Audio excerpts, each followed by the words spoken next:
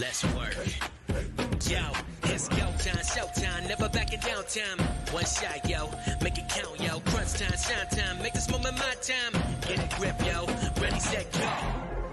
We bring the thunder. Bring the thunder. Let's work.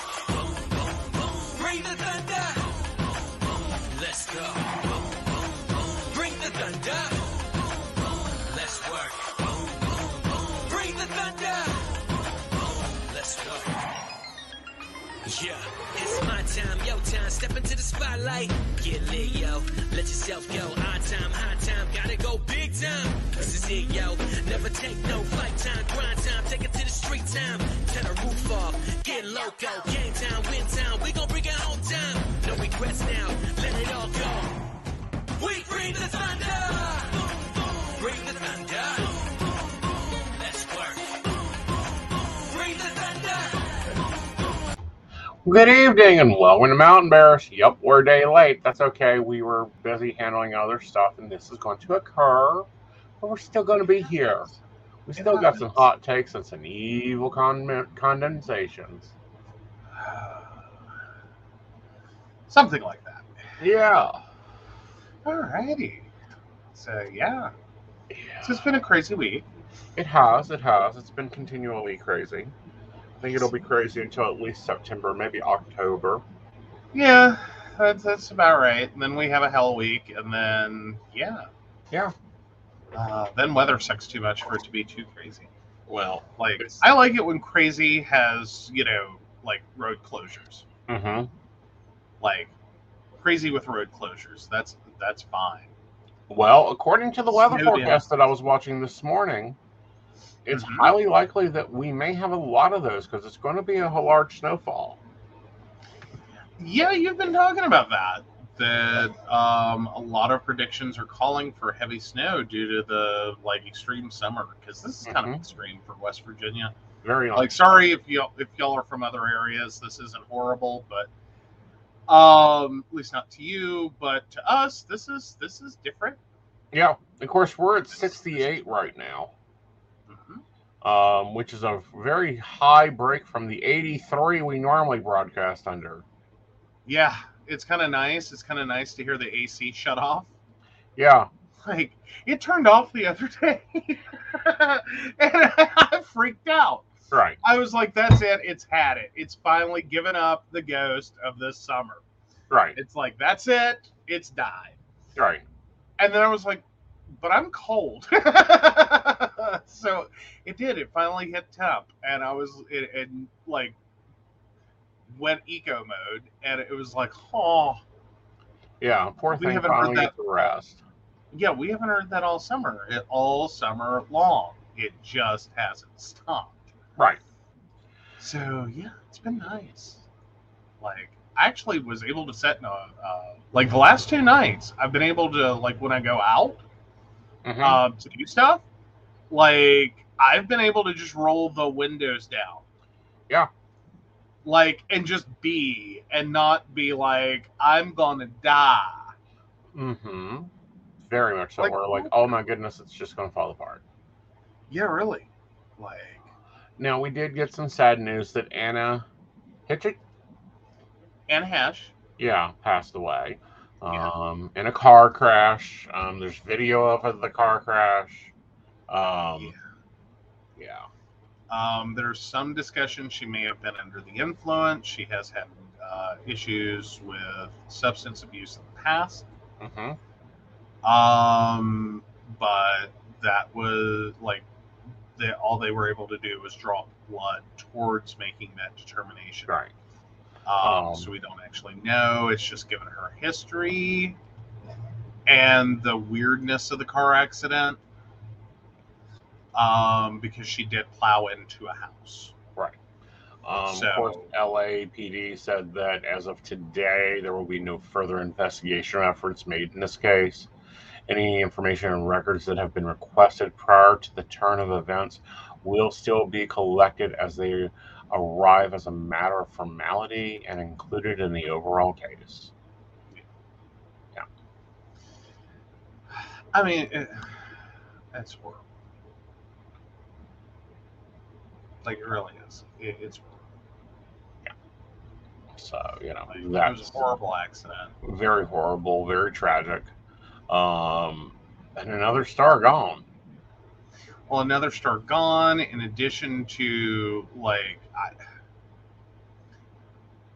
I think it's probably best she slipped into a coma because because this turned into a very fiery accident. Yeah. The pain Right. in that situation had to have been immense. Right. Or could have been. Right.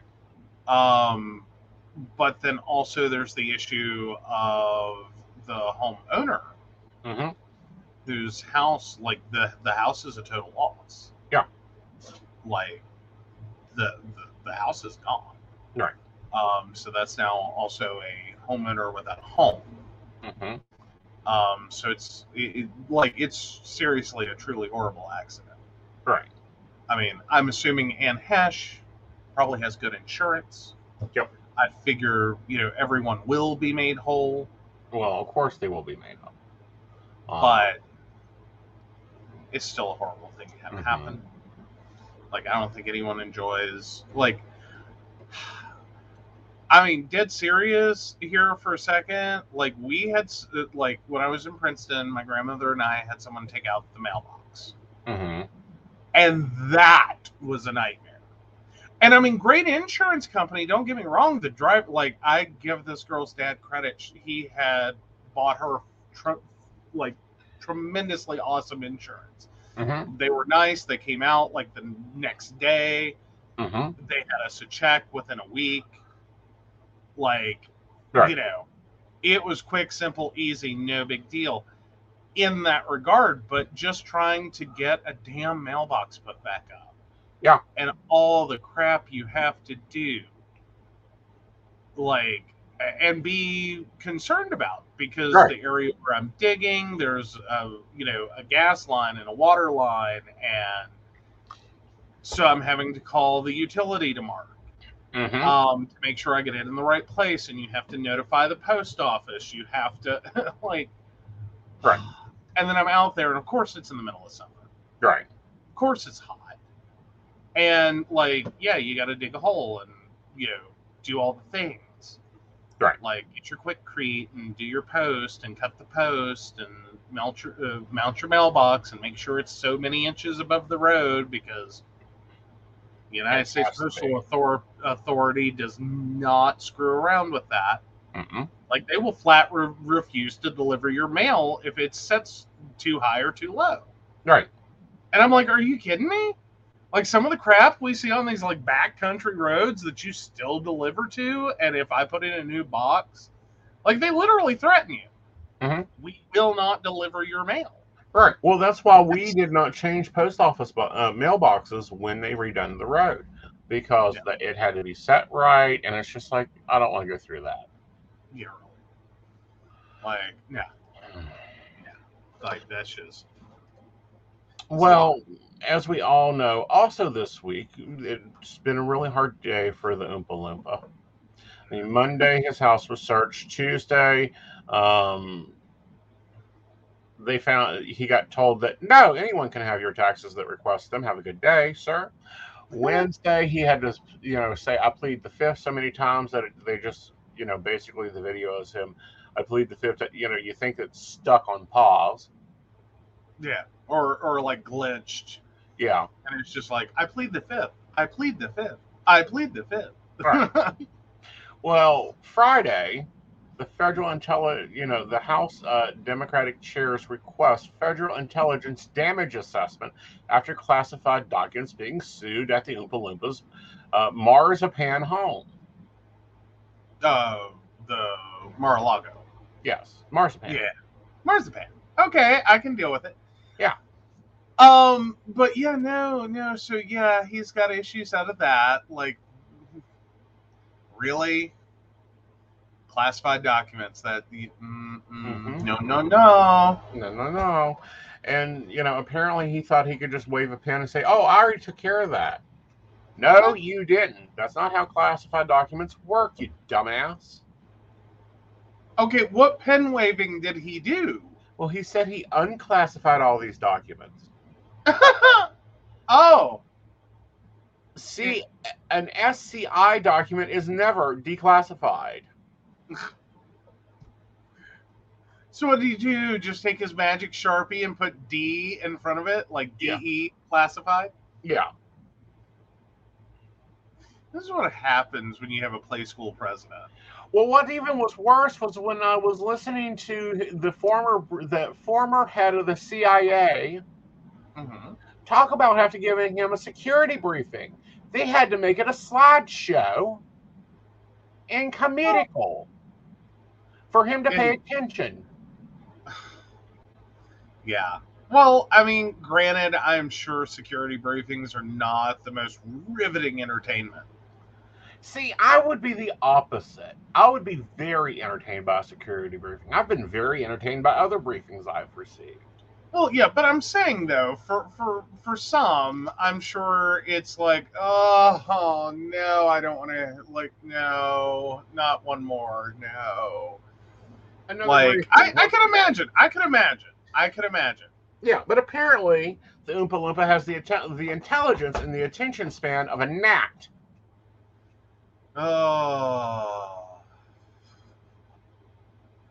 I mean, they had to include visual aids in it for him to be entertained. But yet he's supposed to have studied history. A lot of history has no pictures. Fair.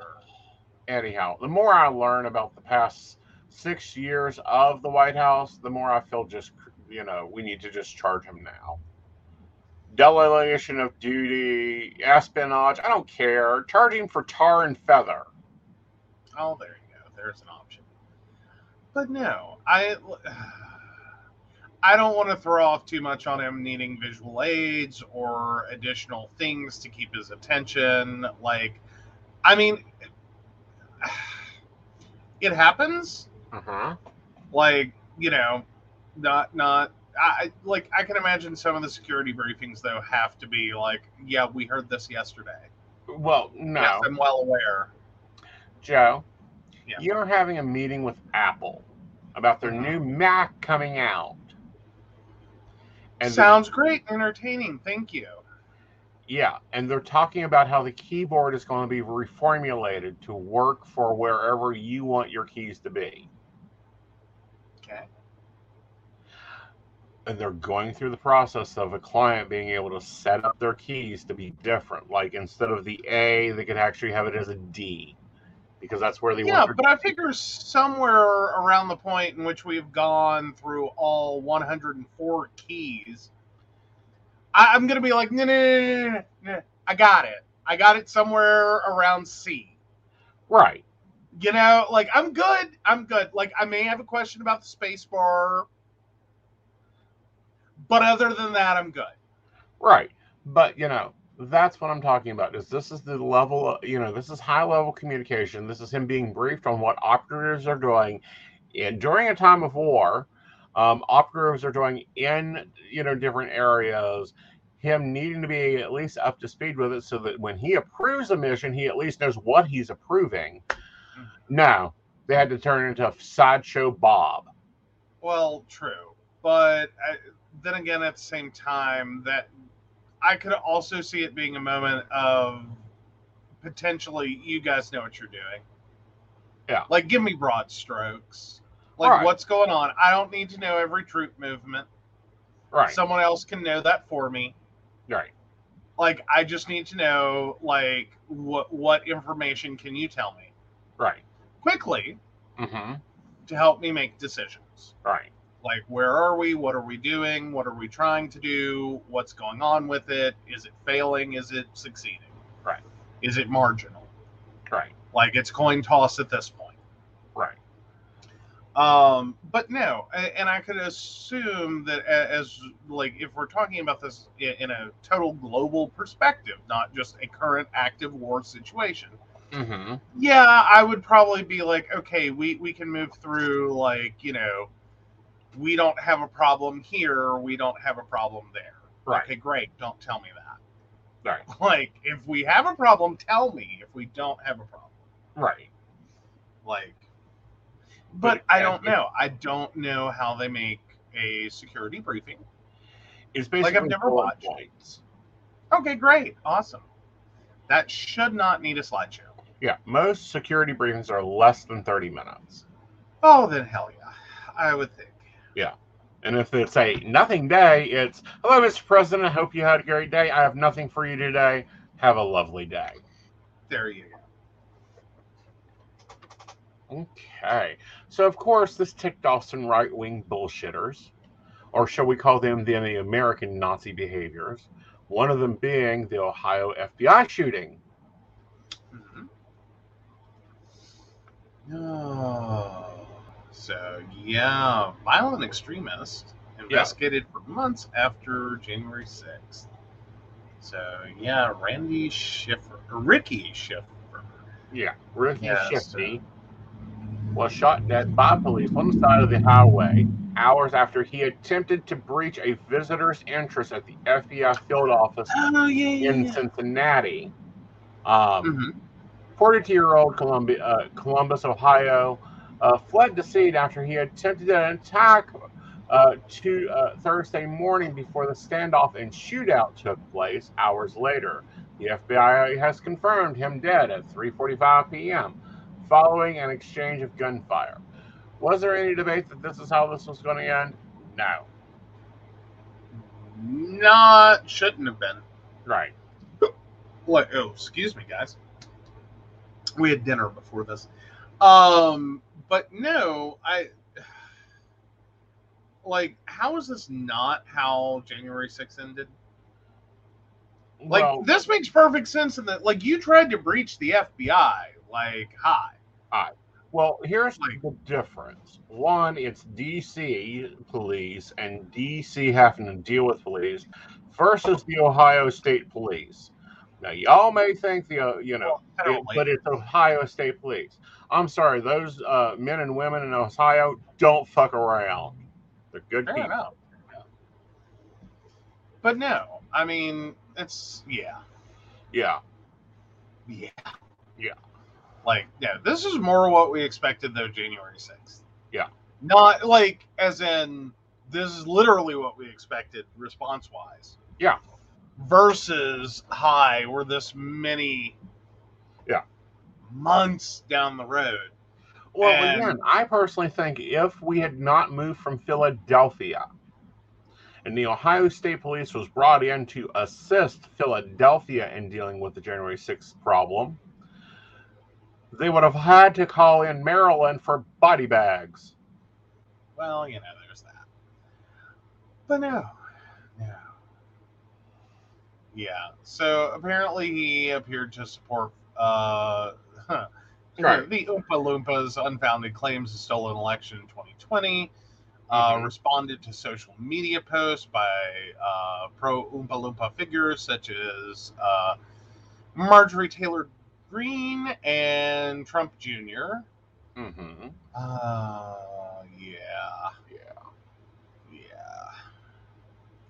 Oh, and apparently he was really upset about the raid.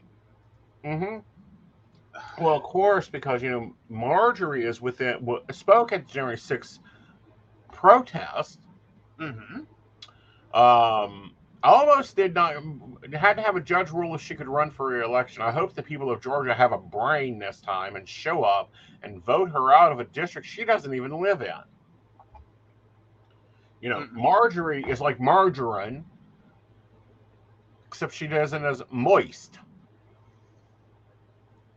I don't know that we want to go there. I'll go there. She barely has one brain cell to rub together, and the other one is being remotely controlled by Russian spies. Oh, well, on that front, okay, there we go. But no, yeah. I'm not necessarily calling for people to be killed out of January 6th. On the day of, there were a lot of activities that I don't know how they weren't lethal. Yeah. So no, I'm not calling for people to be killed that were associated with January 6th necessarily. Right. But yeah, no.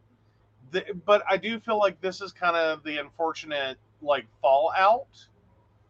Is that because there was not a heavy armed response on January 6th? Right. I think we unfortunately emboldened a lot of people, or at Right. least a small number of them, to believe you can go do things like try to break into an FBI office. Right. Which, in case anyone was wondering, is not a good plan.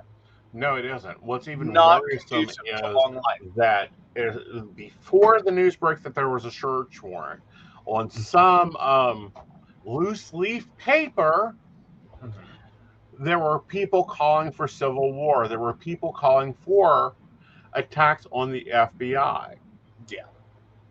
Yeah. And that's where this has been. And this is how this has been going. Exactly. And unfortunately, this is how this ends up. Mm-hmm. Like, pre-January 6th, I think everyone thought this would happen. Yeah. You know what I mean? Like, like perhaps Mm-hmm. attempting to raid an FBI office is a bad life choice. Right. Especially on your own. Right. I mean, I'm not saying it gets better with large groups, but, you know, statistically, Right. I would think you would have the theory down pretty pat that is a single lone human being. Right. Your odds of success are very, very zero. Right. Like, they're not low, they're zero. Exactly. Like, but okay. Like, those were choices that one made. Right. But yeah. All right. So, have you been following the Rust case? I have not. So, Ruskin could not fire without trigger pull, FBI report states? Yeah. Alec Baldwin was filming a movie. It was a very risky movie.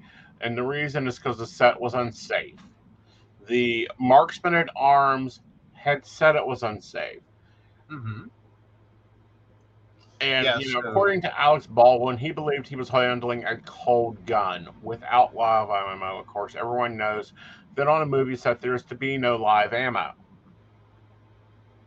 Fortunately, there was, and someone was killed. Another one was injured. And he's under investigation to figure out if he, knew what he was doing, committed murder. Well, we know he committed murder, but how it happened. Yeah. And he's always said that the gun just fired, that he didn't do anything. I didn't pull the trigger. I just pointed it.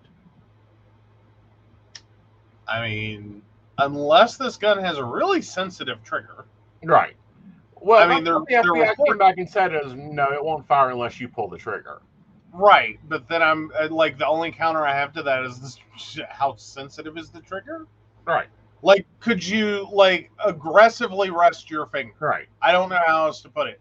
Like, you're not really meaning to pull the trigger, but Right. you're, like, you're Right. basically doing the thing without thinking it's enough force to do the thing. Right. Like, I mean, that's the only other out he's got is, Right. like, he didn't pull the trigger, but he inadvertently pulled Right. the trigger.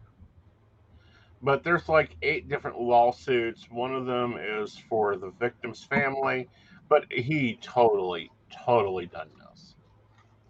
Well, like, the unfortunate part of this is I don't think anyone's... I mean, we all kind of know he did this. Like, it's horrible and it's tragic and it's unfortunate. I don't think anyone feels like this is a horrible accident. Right. Like, I don't know why we need to necessarily know whether he pulled the trigger or not. Well, It's a horrible accident. It is a horrible accident, but the problem is, and this is the same thing that we get into when we start looking at mine accidents, is there are rules and legislations and laws for movie sets just like there is for coal mines. Okay. These weren't being followed. Yeah, well, obviously. Okay. Well, because this was supposed to have been a prop gun. It was not Right. supposed to have been a live firing gun. Right. So now I get that part. and I'm sure there's a couple of things also that went wrong here. Most likely pointing the gun directly at another actor. When there was not even a need for the gun to be there. Fair. They were blocking a scene. They did not need the weapon to block a scene. Right. But moreover, I mean, to some degree you may, if you're trying to figure out, like, what are you physically doing in the scene. I could see it. I could see it argumentatively. Right. Get into character, get into role, get an idea. Because, you're blocking a scene and you're trying to figure out, like, where everyone's positioned, but you also have to figure out, like, what's your view line. Right. Like, what is your sight line from the camera? What are you seeing? Right. Are you casting weird shadows? Do we have to throw in extra lighting? What are we doing here, guys? Like, let's not make the point being was they weren't even blocking the scene that had the gun in it. They were blocking the scene before that. Okay. So again, across the board, this is just weird. Right. But I still don't think anyone's calling it anything other than what it is, which is a tragic accident. Right. Well, Baldwin is saying it's a tragic accident, but the bigger problem is the companies that were the people involved in this was not following protocol. Right. And I understand there needs to be culpability there, but I would think that would be pretty straightforward. Right. I mean, I don't think you can blame the actor for thinking he's holding a prop gun when you tell him, here's a prop gun. Right. But like the equate of you going in and you're just supposed to be checking out the security of a location. Okay. But you actually decide to hack the location and take the data of the location with you home. Yeah, well, and sell it to Russia. Okay, but regardless, I mean, you think it's a prop gun? You aimed a prop gun. Argumentatively, you shouldn't have aimed it at another person. Like, don't point a gun at anyone you don't intend to kill. Exactly. Like rule 1. So argumentatively, bad on him. I don't think to the point that anyone's considering legal charges. Yeah, they are. Like, nowhere in this I wouldn't have thought anyone in this would have, like, I would consider civil damages. But like, no, we're looking at legal charges here because of the extenuating circumstances. Okay. So what were those? That because he was a producer, knew that weapons training was not being followed. Should have treated that gun as if it was hot, even though it wasn't. Didn't require it.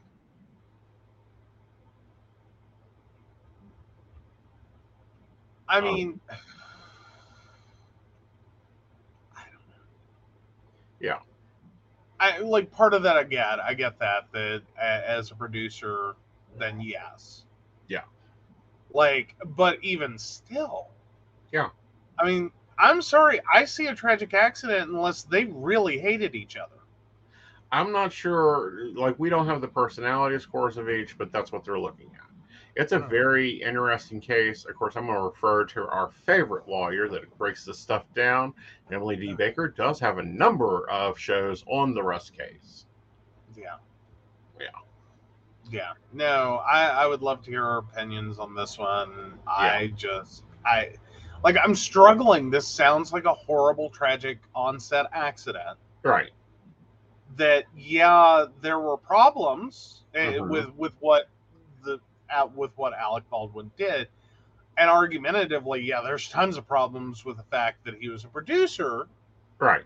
As well, and knew these things weren't being handled properly and did nothing to change it. But then, fundamentally, I think it all comes down to, the prop master. Right.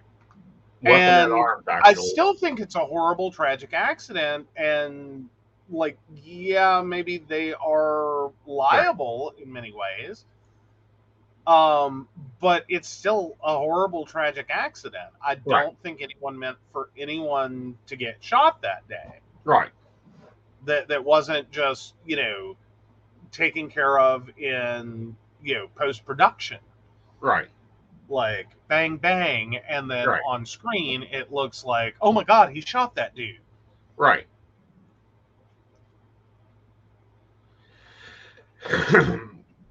And it was very much, it was a very scary case. Yeah. All right. It is. Well, and I think that's probably the bigger issue with this one. Mm-hmm. Yeah. Yeah. All right. Hi, Holly. Hello, Holly. How are you? Oh, I was saying Hollywood. Oh. Yeah, no, I was saying, hi, Hollywood. You need to get your crap together. Exactly. All right, so the Southern Baptist Convention, one of the largest evangelical executioners and harassers, is now under investigation by the Justice Department following a sex abuse report. Does anyone else, it took you long enough? Yeah. God, it took you long enough. Jesus. Right.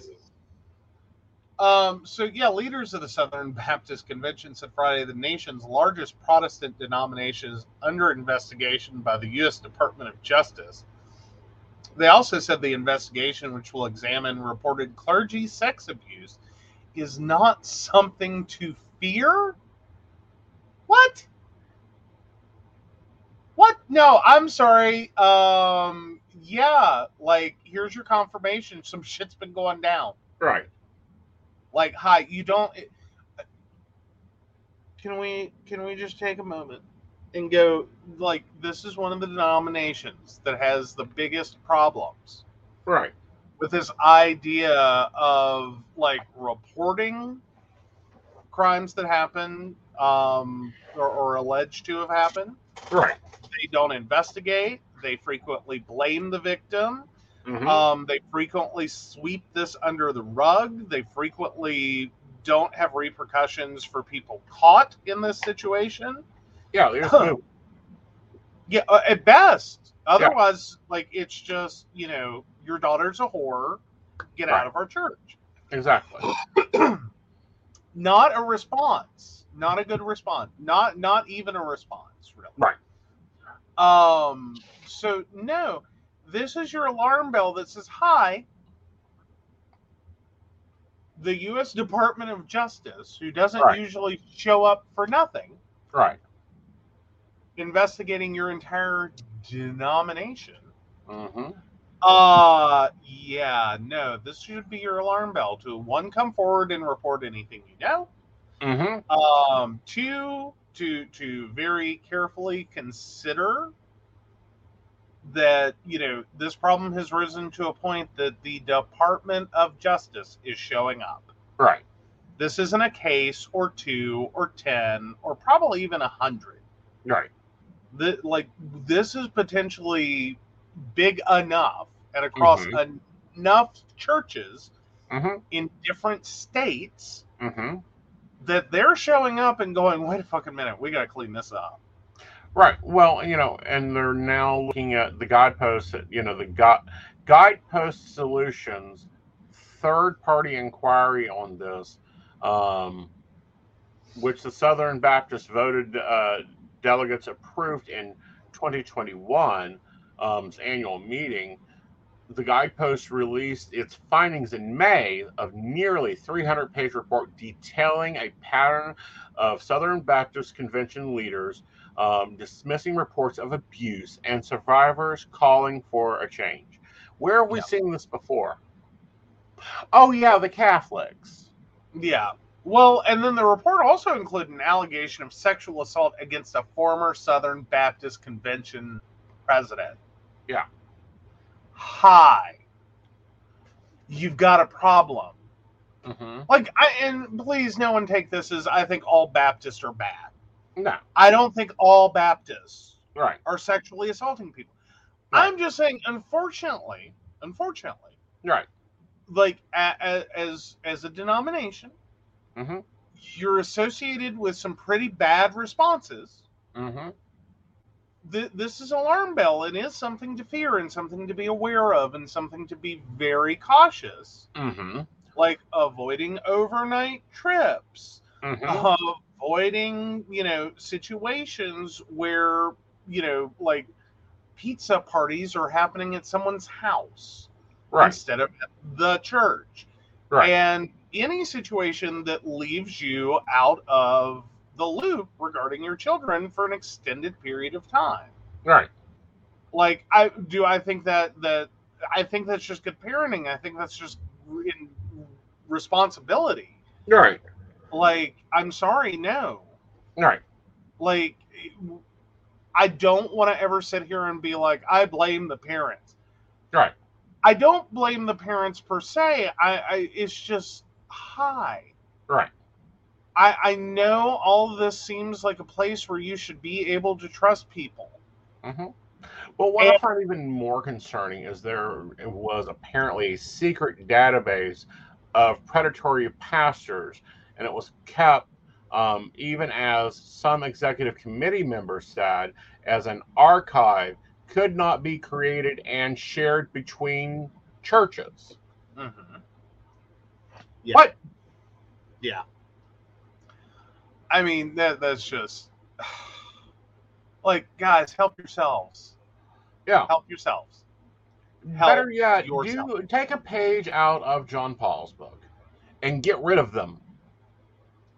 Well, I mean, but fundamentally, I think that's sort of the problem. Is they made it someone else's problem. No, all you go down the road. Around.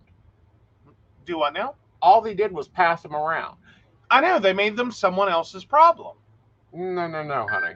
They're taking them from one church in Oak Hill and moving them to Princeton. Oh, then he does it again in Princeton, so they send him to Ohio. Do it again in Ohio. Send him out to Wyoming. But that's what I mean. It's someone else's problem. You're kicking the can down the road. Mm-hmm. So, like in your analogy, Oak Hill doesn't want to deal with this. They don't want, like, nope, sorry, out of our church, please.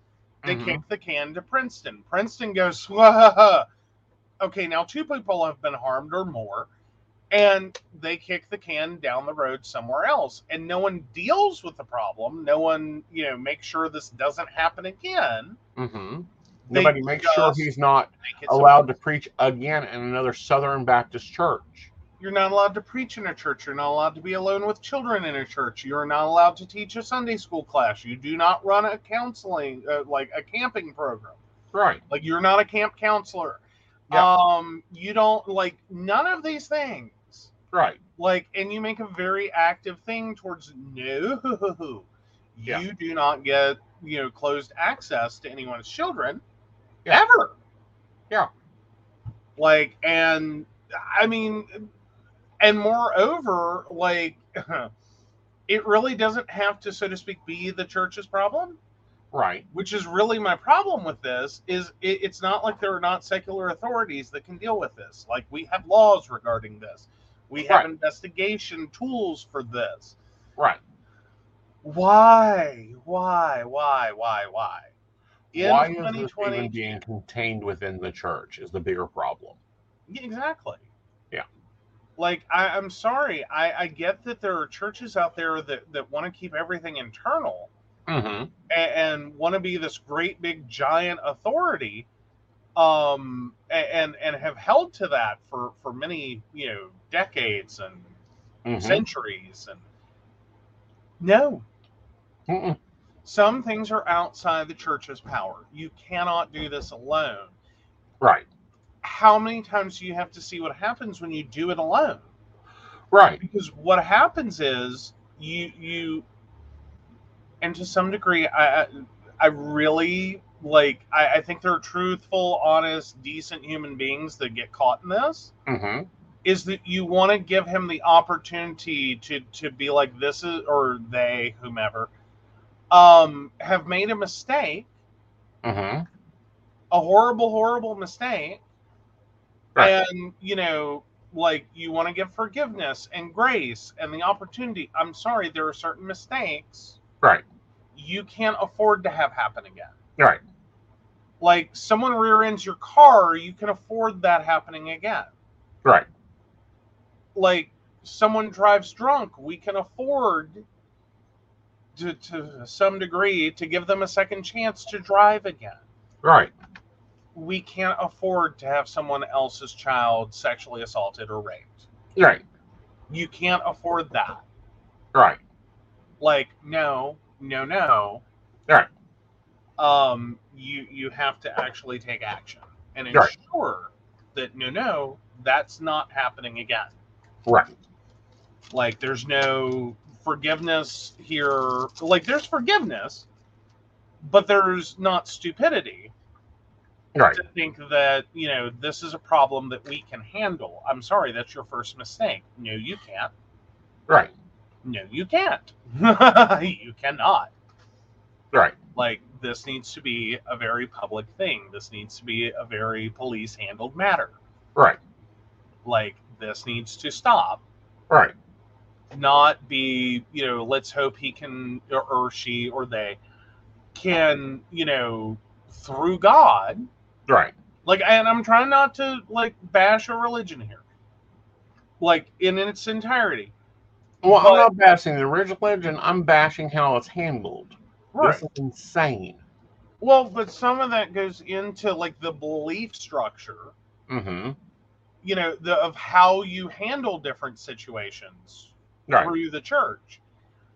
And I don't want to bash that per se. Like, I can believe if someone steals money, you can give forgiveness and you can handle that within the church. Right. That if you can work that out between the two the party affected and the party who committed. Right. Okay. You work that out. Right. And I don't necessarily feel bad if someone, steals my stereo, but we work it out through the church and I get my stereo back or something of equivalent value. And then, that person goes on to steal someone else's stereo. Right. I'm not going to feel bad about that. I don't think the church should feel bad about that. We're not talking about a stereo. We're talking about someone's, health, safety, emotional stability. Right. There's a lot more to this. You took things from people that you can't just give back. Right. Like, no, you can't afford for that to keep happening. Right. Like, mm-mm. No. So that's where I'm at with that one. Well, and again, I think this is where the separation of church and state, i.e. church, throw him out, state, arrest his ass, should be at. Mm-hmm. Well, there's something your grandmother dealt with. There's something my parents and grandparents dealt with. And I didn't, by the 80s, I do believe that we were told that this was dealt with and never have to deal with this again. Oh, no. Seriously? We're going to have to go get the shot for this? Yes. We need to go. Because I don't even think we do shots for this anymore. I got mine, but I'm older. Well, yeah, but I think they literally stopped like the year you were born. Probably. I mean, that's where the line is, and that's the scary part of it. Is that this was supposedly eradicated. We don't have to worry about it. Yeah, it is not eradicated. And we're seeing a large spike of polio in the New York water system, raising alarms from New York to California. Health officers identified the first person in nearly a decade in the United States to be diagnosed with polio. The person is suffering paralysis. Since then, the polio vaccines have been found in fresh water and wastewater, not only in 2 counties of the area where the patient lives, but also, as of Friday, in New York City. Yeah, well, and here's nice history. In the late 19th and early 20th centuries, frequent epidemics saw polio become the most feared disease in the world. A major outbreak in New York City in 1916 killed over 2,000 people, and the worst recorded U.S. outbreak in 1952 killed over 3,000. Right. Oh, thank you, Donna. We talk about everything over here. Oh yeah, we're like all over the place. Yeah. But yeah, you guys, if you have not got your polio vaccine, go get it. You can get one lifetime booster if you already had it. If you've never had it, or you don't know if you've had it, then go get the test to see if you've had it. This can be very deadly to every child that you come in contact with if you're an adult. Like, I seriously don't know if I've been inoculated or not. Yeah. Like, I'm trying to. I'm literally trying to figure out, like, have I had? You're gonna have to ask your sister. Like, I think. Well, no, I think it's one of those things you can get tested for. Like, I know, but it's best if you ask your sister also, because your nephew should have gotten it. Well, yeah, we would have probably been like if it were standard inoculation series, sure. But Yeah. I swear to God, polio is one that they just stopped. Right. Because isn't that the one that leaves the scar on your arm? Yeah, there's a little. The old one is.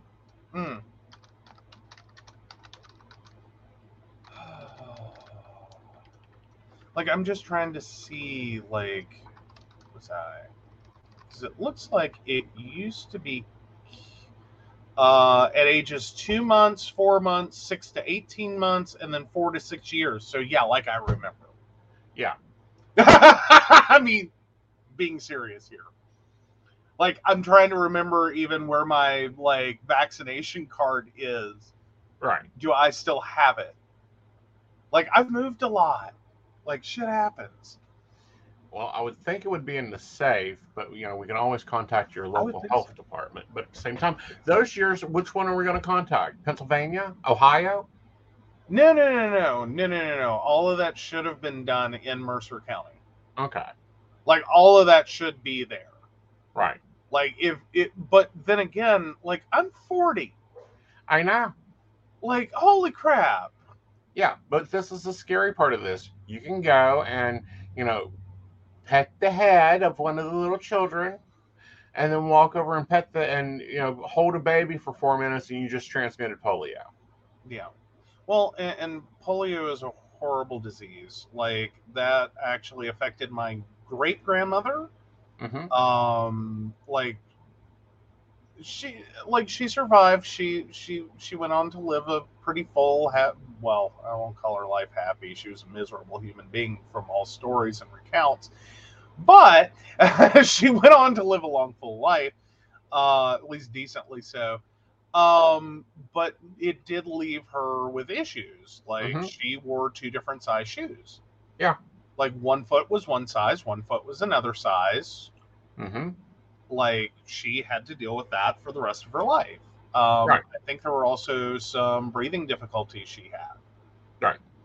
But what's scary is, we could see Iron Lungs awards return to the United States hospital. Well, and I think we just finally, like, didn't the world's last remaining iron lung user just pass? Yeah. Like, just a few years ago? Yeah. If that long? Like,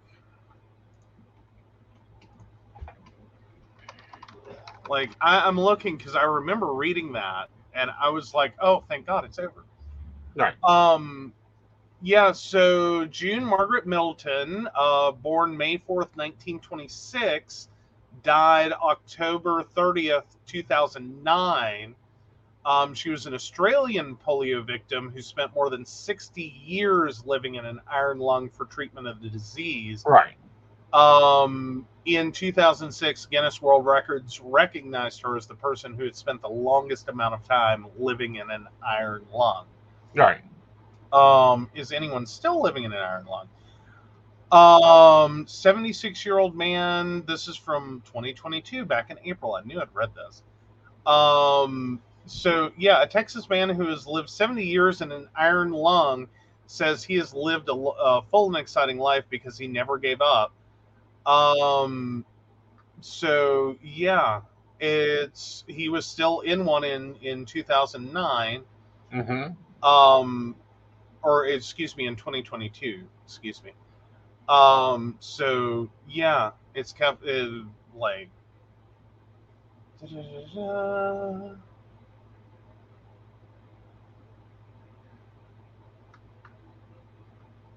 So yeah, he does occasionally leave the Iron Lung.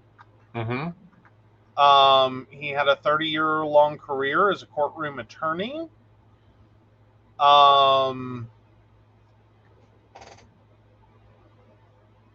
but yeah, it sounds like yeah, Yeah. He contracted polio at age 6 and became paralyzed from the neck down.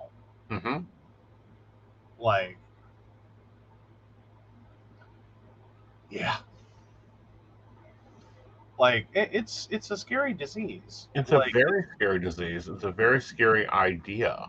well, it's one of those, and I hate to ever say this, it's one of those diseases that if you get, you really hope you die. Yeah. Because no one likes the outcomes if you survive. Mm-hmm. Like, they're usually pretty horrific. Like, a few people get lucky. Right. And they survive, and like what they're left with is sort of where my great grandmother was, which, most people never knew. Right. Like, she wore a long dress, she wore, 2 shoes. Mm-hmm. You didn't really know this unless you were in some situation where, like, the dress came off or the shoes came off or the dress, scooted up or whatever. Would be the only way you would really know that. Like, I think she also had some difficulty walking, probably caused by the, misshapen foot. But because they were poor, like, she just stuffed newspaper in her shoe. Like, she did not actually have. She technically would wear 2 different sizes, but she bought 1 pair of same size shoes and just stuffed one. Right. So fit the foot that's larger, stuff the other one. So I'm sure I don't know how much of that walking difficulty was because of the shoe differential. All the years of doing it, or the polio. Like, what combo of this? Right. But Like, no, I'm looking over the past 3 years. We've lost a lot of our elderly. We lost a lot of good Americans, a lot of good, hardworking Americans. But the workforce is in danger right now. Now the earth is coming for the children. Why? Because humans cannot do one single thing. When you have a child, whether you give birth or you take it in or however it is your job to protect that child all the way through.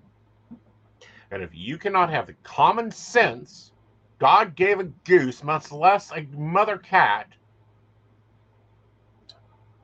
then I don't know what the problem is. Yeah. No. It's a lot. Like, yeah. I don't get it. Yeah. Like, I don't get why we care more about what celebrities think about vaccination than medical professionals. Right. Well, assume for a second. Here's my big one. Here's my big one.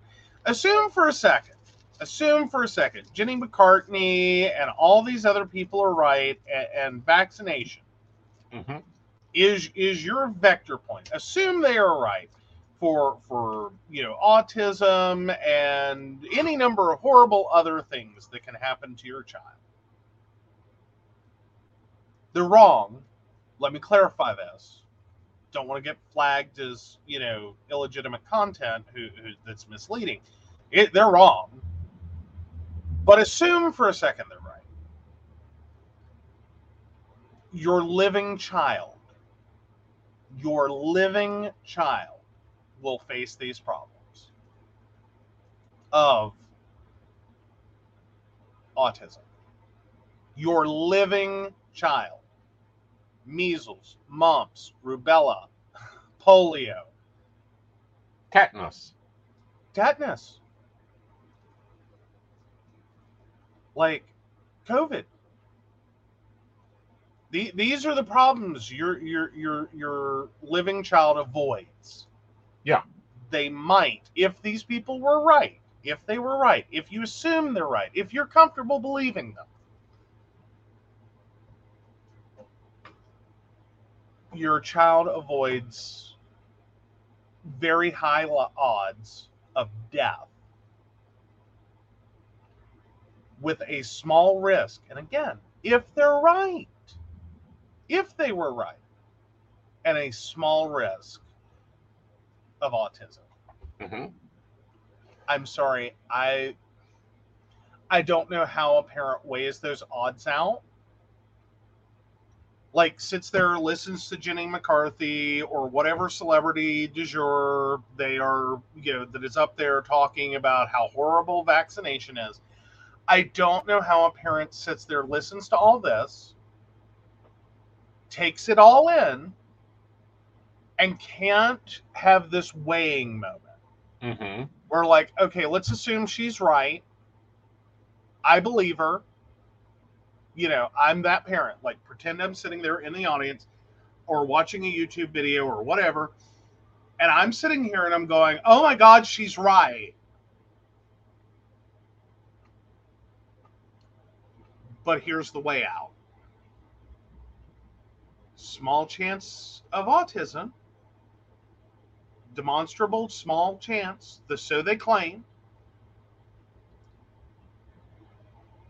Or a very massive, serious risk for major, debilitating, horrible outcome diseases.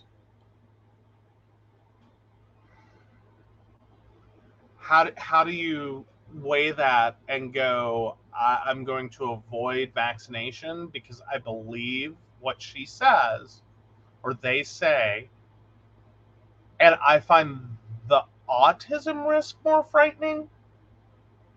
Like, I know it's been a while since you've seen someone with measles or polio or, mumps or rubella. Like, it's not a common thing. That's because of vaccination, side note. But it's been a while. But, like, can you not read about these diseases and their percentages, like their death rates and the debilitation rates? Mm-hmm. And not just go, okay, but if that's the alternative, mm-hmm. I'll take my risk with a vaccination. Thank you very much. Have a great day. Well, this is what I can't get. And let's take on McCarthy perceptionally, her, because you brought her up. She couldn't choose good music on MTV. Why am I letting her decide my child's vaccination status? And again, I'm just saying that's if you lock in and you believe, you feel totally confident in what she's telling you, a non-medical professional is telling you, because this is the conspiracy theory.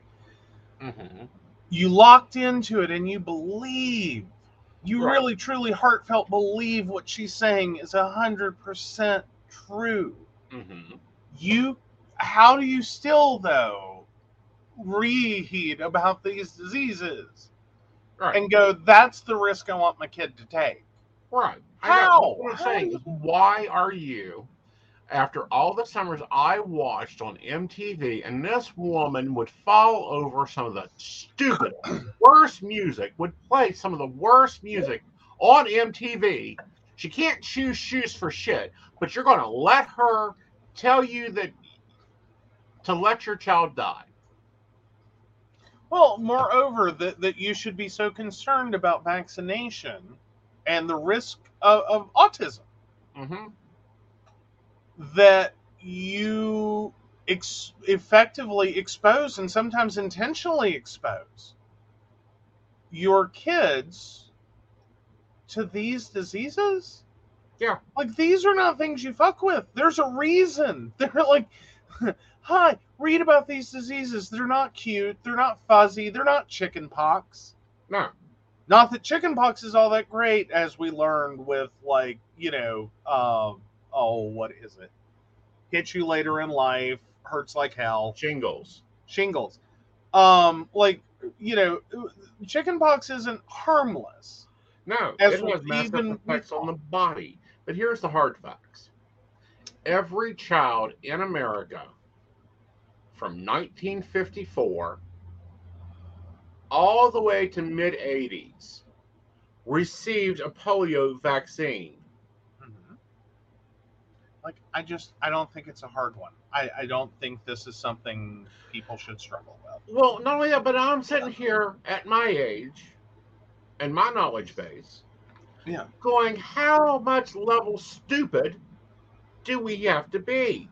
Have we reduced our intelligence line to that point? No, they don't teach history right.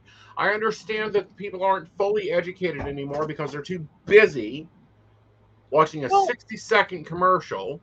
Fair enough. Or a YouTube video, or a channel, or a Facebook thing, or this thing, or that thing, or another thing. Right. It just amazes me at the level of stupidity that is going on. I don't even call it stupidity exactly. It's just like, how? Like, explain it to me. I don't get it. I don't follow this. This makes no logical sense to me. Right. Did someone forget to tell you how horrible these diseases are?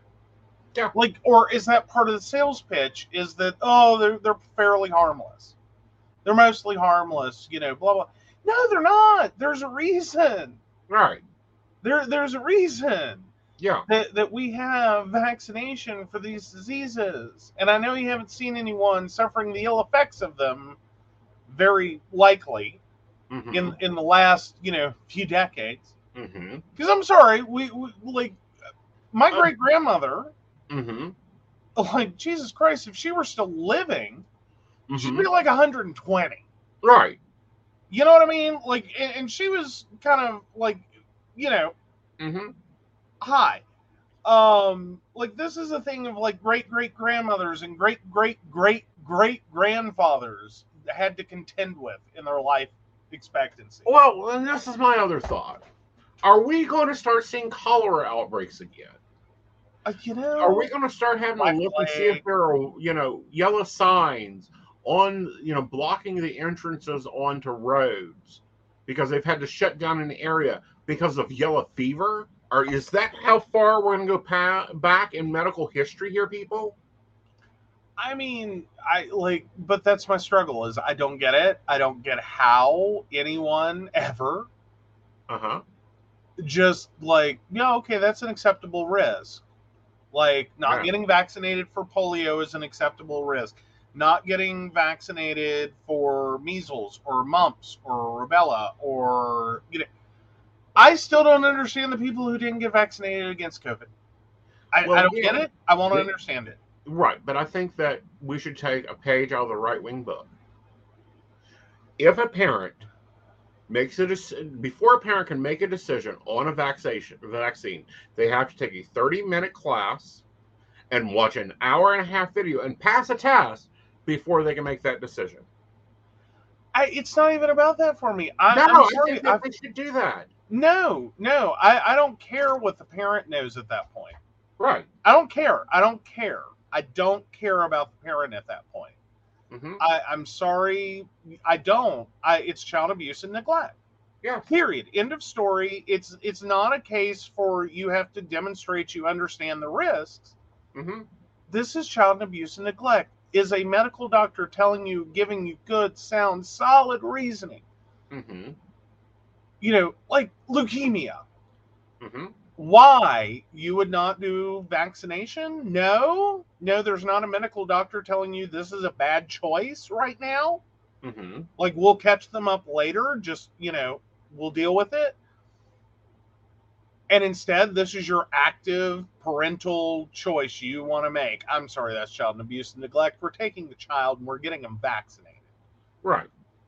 We can fight this out in court. You're going to lose. Right. Like, it should be an automatic, like, you can make the argument all you want to. Right.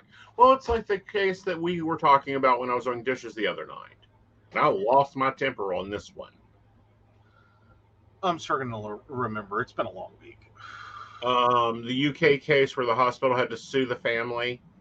That's actually been a little longer. But yeah, that's because what was it? The hospital decided to pull life support The family was fighting against pulling life support and wanted him, the child, transferred to long-term care hospice. Right. And the hospital's sitting here like, this child is too brittle to move. Right. Like, we like, effectively, the minute we try to transport him, it's going to do exactly what we're telling you. It's like... Right. We want to do this peacefully. We want to give you time. There is no brain activity. There is no stimulation going down the spinal cord. There is no rhythm of the heart that is not being falsely manufactured for this body. Right. So effectively, this has to go to court. The court makes a determination, which apparently in the UK, this is how this unfortunately has to go. Right. The court made that determination, which was to remove life support, finding in favor of the hospital and the best interests of the child were to remove life support. Right. And this created a stir. Right. Now that's a situation I can more so understand. Right. Like like I understand very much that removing life support can very much feel like giving up on someone. Right. On not having faith in them, on feeling like you're the one that wanted them dead. Right. But I can get that. Yeah, but the whole part of the story was the family believed God was going to perform a miracle. They would not accept the miracle that God was performing. Yeah. Yeah. No. They weren't getting it. Like this, that, like, no. Yeah. Like, it argumentatively, is there a percentage chance that maybe in 20 years, 30 years, 40 years, 50 years, this child, and by some modern miracle of medicine or just flat out like statistics, that small glimmering chance that maybe he wakes up. In 20 years, he'll be in his 30s. In 30 years, he'll be in his 40s. In 40 years, he'll be in his 50s. What do you do? What do you do? How tell me.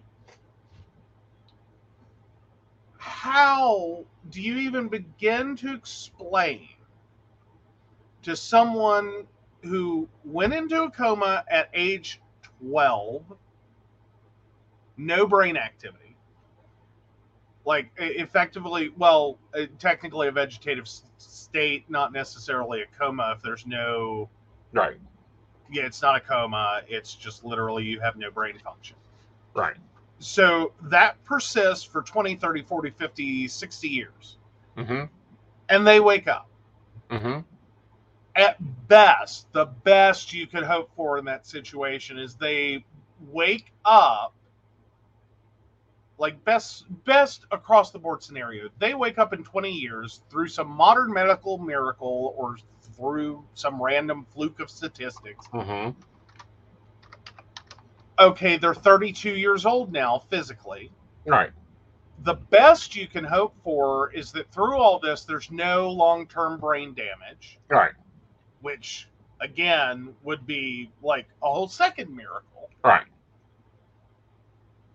And they have the mind of a child, a 12-year-old child in, what, 2017? 2018? Right. And it is now, 2038? 2038? Right. And... okay, you have muscle atrophy to deal with. You have, age mind deficits to deal with. Right. Like you're a physical age and like, shit you do at 12 is cute when you're 12. It's a real big problem when you're like, I don't know, 5'10" and 32. Right. Like you have a lot of ground to cover very, very quickly to get mental age in line with physical age. Potentially in the same time period, you may have lost one or both parents. Like if you go by statistics, there's a risk. Um, a larger risk because there's a traumatic experience. Yeah, you've missed the rest of middle school. You've missed high school. You've missed college. Mm-hmm. You're 32 years old with the educational level of a 12-year-old. Right. Well, not only that, but it's a lot to overcome. That's a lot to overcome. Right, and my comment was this: they don't get both, and this is what gets me about some of these dialects of Christianity. Oh yeah. They don't. You can't have it both ways. You either accept that God made doctors, so doctors at least have a clue and operate under God's theory, or you don't accept medical at all.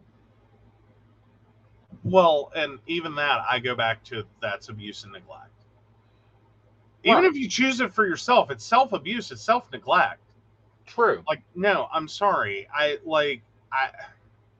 Again, but maybe makes me a hard problem, but I have problems with religions that refuse blood transfusion, okay?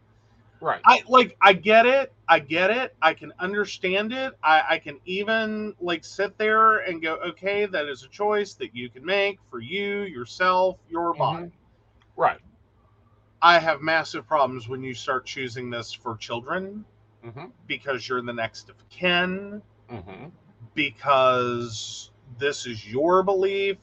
We hope it was their belief. We hope this is the decision they would have made. This, unfortunately, by some whatever, we hope paper document says you're the one to make medical decisions. Like, that gives me a little more confidence that you're making the one they would have made. Right. But that's also why I think that, and this is why I advocate for anybody over the age of 18, you need a living will with your clear understandings of what you expect. If you own anything more than a sock, you need a will. You need medical and durable power of attorney enlisted to somebody. If you do not want your mother having to make the decision to unplug your life support to plug in her coffee pod, then you need to have someone chosen as a medical durable power of attorney that can make those decisions. Yeah, these are very important things, and it's frightening. Because, I get your 20s are a weird fucking time, okay? Right. But there's a risk. Yeah. And it's small. It's very small. Percentages-wise, not many 20-year-olds are going to be in some horrific accident. Debating with the insurance company. Well, but it happens. Right. And then you have to deal with, someone ends up having to deal with these parents, and okay, there's no will. Right. There's no power of attorney. Right. There's no clue what the hell their beliefs are. You just have to look at the parents and go, what are we doing? Right. What are we doing? Right. And then you have to hope those are the decisions they would want and make. And hey, Brenda, you have to hope that's what they would choose. Yeah. I don't know. Is that? Again, this is why I'm saying, please put your wishes in writing. Please, if you own anything more than a sock, have a will drawn up. You don't have to go to a lawyer. You can go to eForms. You can go to rainbowlawyer.com. Both of those have free resources, and we'll design them to fit your state laws.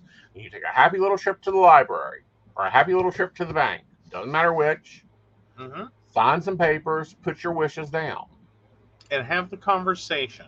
Yes. Most of all, have the conversation. Yes. Make sure there are other people that are there when you have the conversation.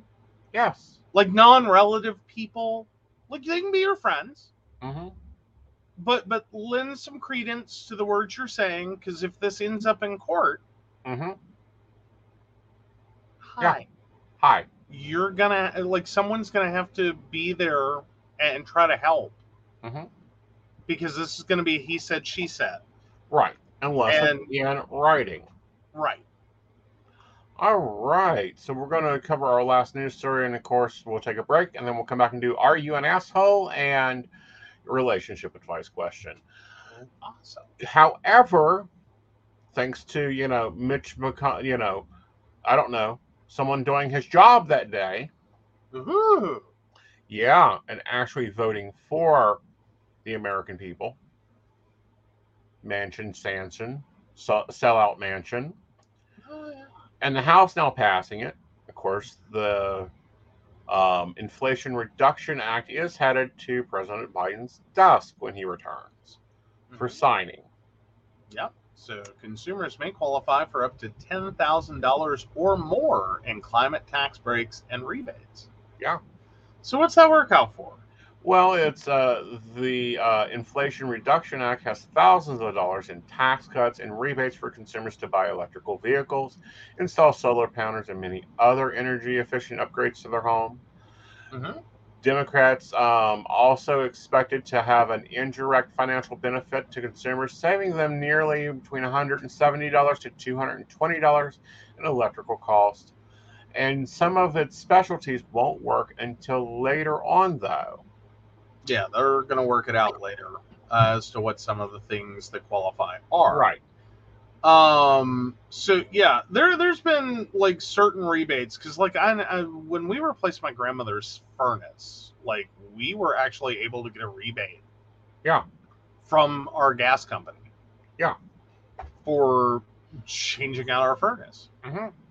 Like we had to buy it first and then apply for the rebate, but we still got it. Well, we got a rebate when we got the new refrigerator. Really? Yeah, they gave us $50 for buying a new refrigerator. Oh, nice. Nice. So that was kind of nice. 7,500 tax credit for a new electric car. Yeah. Like it can be a lot. 4,000 for a used electric car. I'd take that tax credit. Hell yeah. 30% tax credit for solar panels, plus what you'll be saving in electric. Mm-hmm. Sounds good. Up to $2,000 a year for home efficiency projects. Cool. That could be interesting. Up to $8,000 on home energy rebates programs. Okay, so this is two programs. Each is a grant program that would be administered by the state energy offices, and according to parameters set by the U.S. Department of Energy, states would have to apply for the grants worth $8.8 billion total. Right. Financial benefits for consumers would vary by their income level and energy savings. One program, the Homes Rebate Program, would pay homeowners who make cuts in their home energy use via efficiency retrofits, like installation HVAC installations. They'd be eligible for 50% of the cost of those projects, up to $1 cap. Right. So yeah. And then they double for lower income households, and yeah, their income must be 80% or less of an area's median income to qualify. Right. So yeah, it's the most for those who need it the most, and then up to 14,000 rebates for efficient appliances. So just buy an appliance. Right. I mean, heat pumps, water pumps. Well, heat pump water heater is $1,750 rebate, $8,000 for a heat pump for space heating or cooling, $840 for an electric stove or an electric heat pump clothes dryer, and then get rebates on non-appliance upgrades, $4,000 for an electric load service center upgrade, $1,600 for installation, air sealing and ventilation, and $2,500 for electric wiring. So yeah, now there are income limits that apply. These rebates aren't available to households earning over 150% of an area's median income. Right.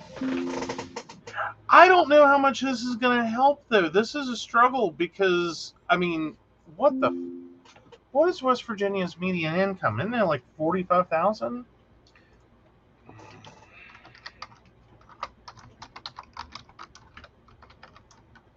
Oh, it's even lower. Yeah, $26,187. Okay, it's $48 for a household though. Right. So yeah, assuming that most of the people that are applying for these are going to be households, I would assume. Right.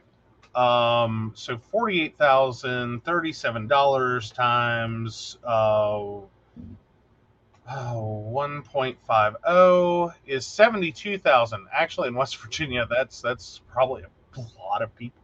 Yeah. That's a lot of people. But my problem with this is if we're looking at on the small end, the higher rebates for 26,187, that 80 percentile times 0.8,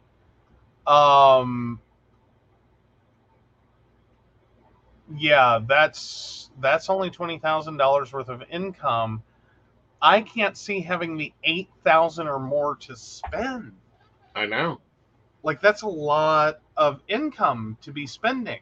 Like, yeah. But this is also one of those weird things. There's a rebate, there's this, there's that. It ties all into like this mix, and it brings prices of things down. I know. I really hope companies will start getting like, I mean, I don't know if they can do it, but like literally charge you a little extra and treat it like a H&R Block rapid refund. Mm-hmm. Like you don't get any money out of it, but you get the appliance. You get the new HVAC system, and they just wait for the rebate check. Right, but what will probably happen is a lot like that happened with the VCRs.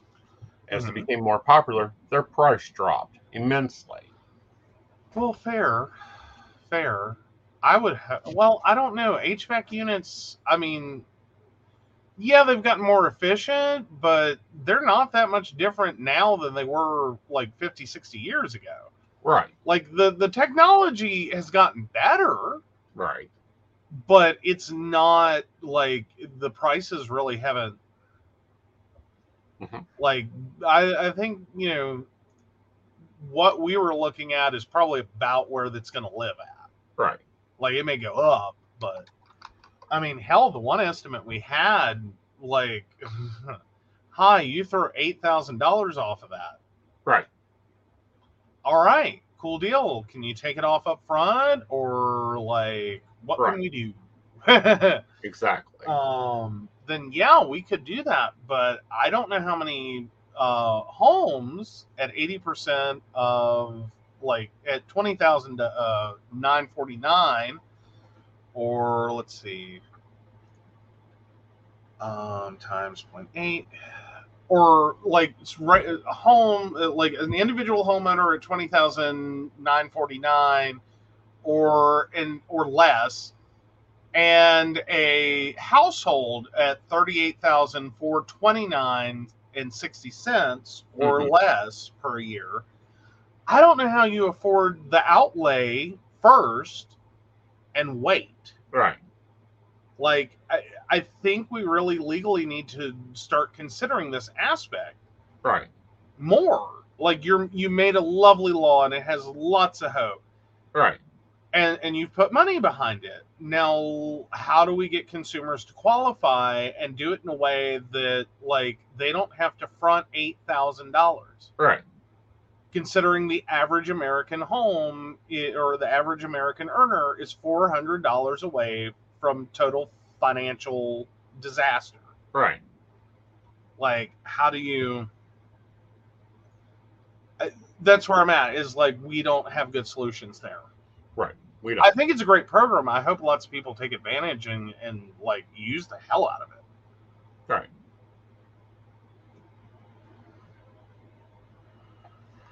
And I think with it needs to be used, I think there's a lot of other things that need to be made easier to access, but at least we're getting movement. And that's the important part, is movement. Oh, hell yeah. No, I'm down for that. Yeah. Like, no, I'm just saying the households earning $72,000 a year, right? Like your top end qualifiers in West Virginia, you could easily, afford that, right? Like you could make that work. Mm-hmm. The household's making like 38,000 out, but then if you're at 72,000, you're only getting like $4,000. That's it. Right. But still, you can swing the whole project and wait for the smaller rebate a lot easier than those at like 38,000. Mm-hmm. Like that's almost a quarter of what you make. Right. Well, I think it is, or more. Right. Like that's a lot of money to have in the air. Exactly. All right, guys, let's take a break. We'll be right back. Absolutely.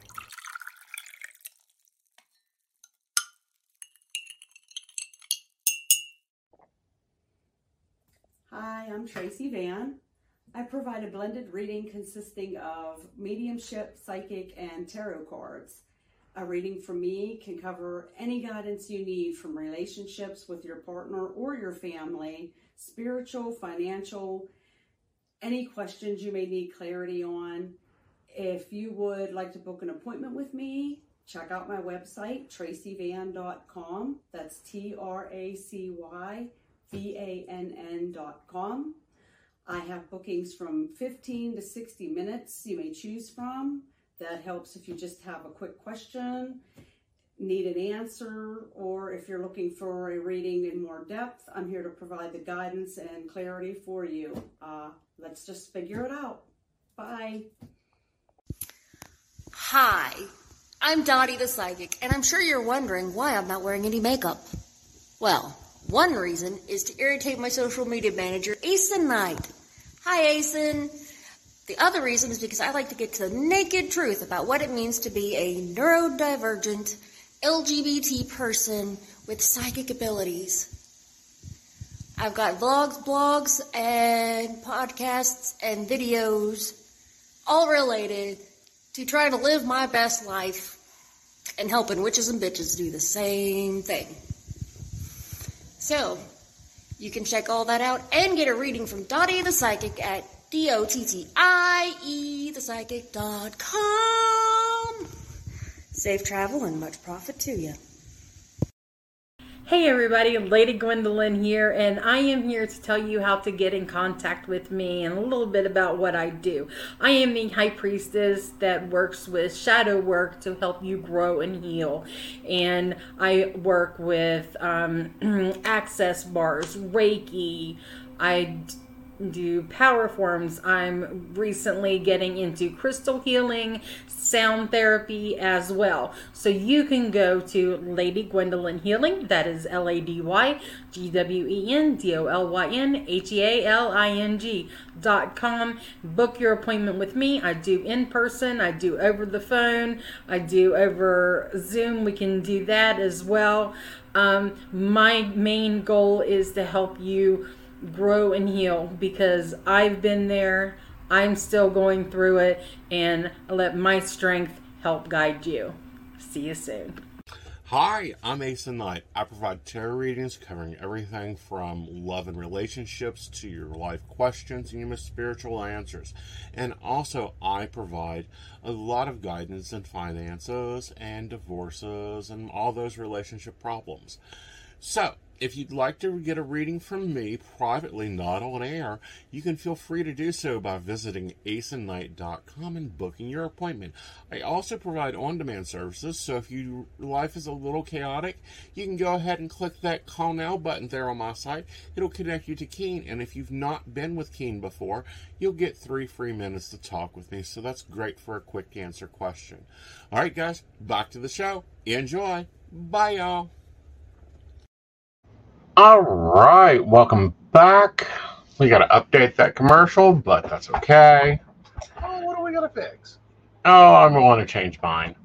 I don't know. I may send Dottie's over and have you put lipstick on her just for the heck of it. Do what? Well, that way every week, she can say that and she can still have makeup on. All right. Do you have an Are You the Asshole, or are you taking my mouse pick? Oh, I don't, so I'll take your mouse pick. All right. Magical Asen Mouse says, what?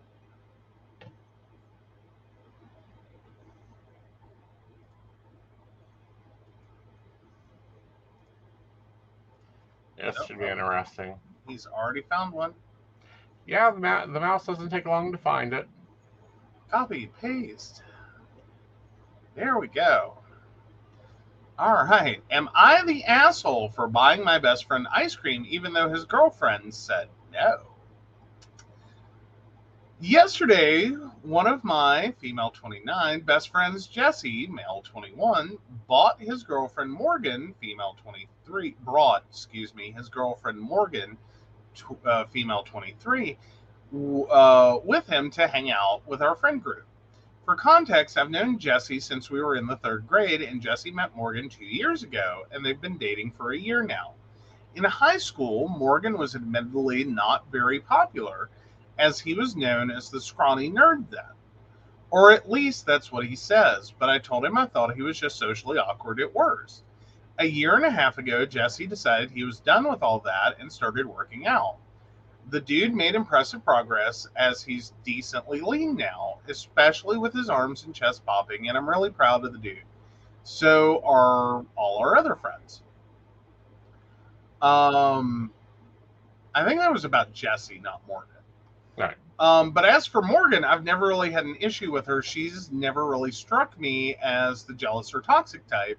And as long as Jesse's happy with her, I'm happy. Morgan takes fitness pretty seriously. And Jesse told me Morgan kind of helped him, help train and educate him at points on his exercise and diet journey. That includes Morgan helping meal prep for the both of them. I know they lift weights 6 days and cardio once a week. Anyway, Jesse, Morgan, and 4 friends, 3 guys and 1 other girl, and I went out to go see Thor 4, and we went to Cold Stone afterwards. As my friends and I started ordering, Jesse poutingly looked at the ice cream. He smiled as he whined to Morgan that he wished he could have some ice cream. Morgan smiled back and said, "Same here, babe, but we can't. It's legit terrible for our gains," kissing him on the cheek afterwards. I turned around and said Jesse should be able to have some ice cream if he wanted. Morgan looked a little taken aback and gently said she knew what she was talking about with this, and to please not interfere with Jesse's progress. I was honestly very shocked by how Morgan responded, but wanted to avoid drama. I turned back around. At the table, we were eating our ice cream, and Morgan went to the bathroom at one point. Having known Jesse since we were 8, I could tell he was disappointed about not getting any ice cream. I was like, fuck it, and I went to go buy him a mint chip cone. Jesse looked really flattered and thanked me for it, saying I don't need to do that. He still looked reluctant to take it, and when Morgan came out, she was pissed. She accused me of violating boundaries and saying that I shouldn't have gotten Jesse ice cream after it was explicitly stated that they were both trying to be healthy and follow a routine. I said an ice cream cone every once in a while won't kill gains, but Morgan said I was talking out of my ass. Jesse took Morgan out of the parlor before things could escalate, and my other friends thought Morgan was low-key acting like a psycho. That night, Jesse texted me saying he personally wasn't upset about the whole thing, but Morgan was really pissed with me. I don't see what I did wrong. I just got Jesse some ice cream. Maybe I disrespected their dietary goals. I don't know. Am I the asshole? No.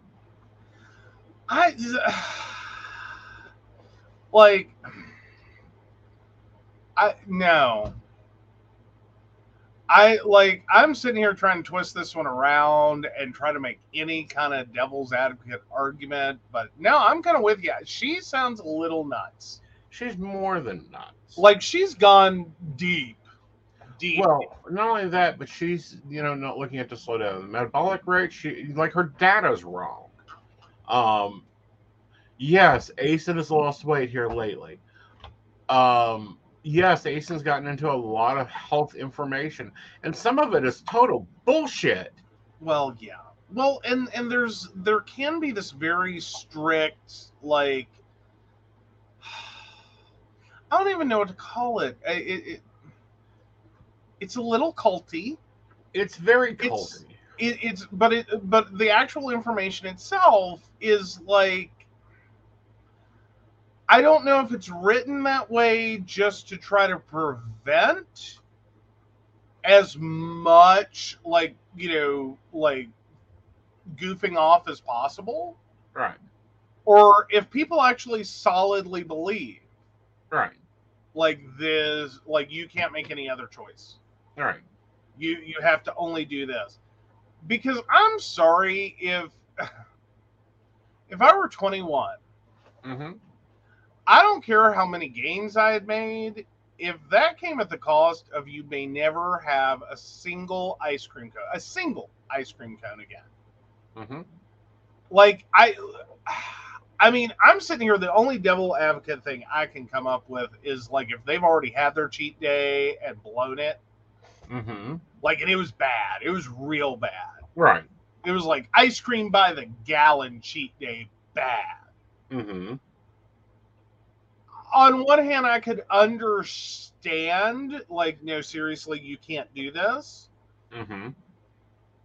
But I would also have to take into account, like, it's really hard to get a group of people together and go out somewhere afterwards and expect someone to just sit there and watch people eat. Right. Well, not only that, but that's torturous. First of all, that's torturous. Second of all, it's bad data.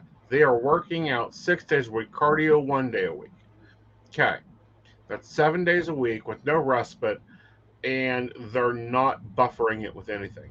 Their metabolism is going to slow down so damn much that they're not going to be able to smell ice cream without losing gains if they are not doing that. Furthermore, ice cream is a dairy. Yes, there are sugars, so you got to stay within your sugar count. What else did he eat that day? Where was the sugar at? Where was his plan at? Morgan's not even, she is this diehard crazy person. It's probably on green shots 3 days a week. And there was a big healthy fitness person that in a video I watched earlier. So I find this really amazing. Looking at some of these diets, and they're like 1,200, 1,400 calories. And if you do that consistently, you're going to slow your metabolic rate down to where you aren't losing weight. None of this sounds healthy. Yeah. None of this sounds healthy. Not to mention, and Brenda makes the point of she's extremely controlling. Also, he's a grown man. Yeah, no, that's, I think, another issue I have here is that, like, dude, you're 21 years old. If you want ice cream, you're getting ice cream. Yeah. Let your girlfriend be pissed. Yeah.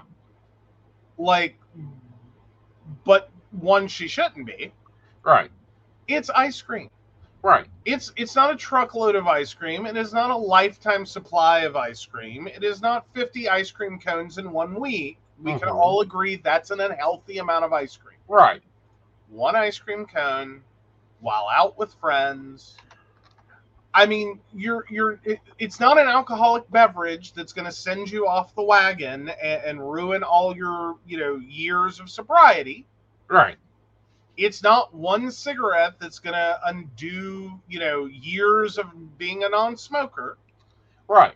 But, it's an ice cream cone. Right. But let's talk about what we're actually talking about here. It's 270 calories. It is 5 minutes at 4 points on the treadmill. Really? Like, it sounds like you're leaving this to go work out anyway. Right.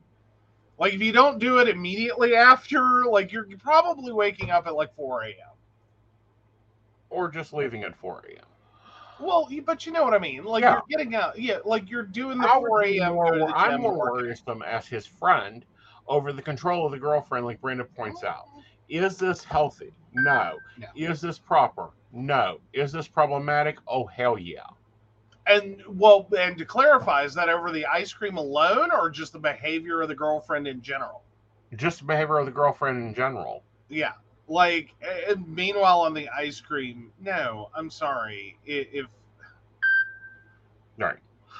I really struggle to believe that one ice cream cone, like, you would have to present me with a lot of data. Yes.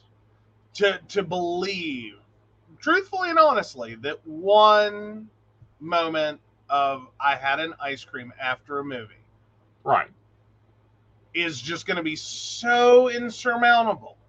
Such a horrible setback.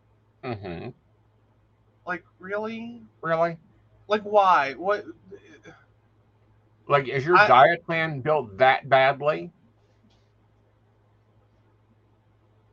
Like, I know there's this whole nothing tastes as good as skinny feels.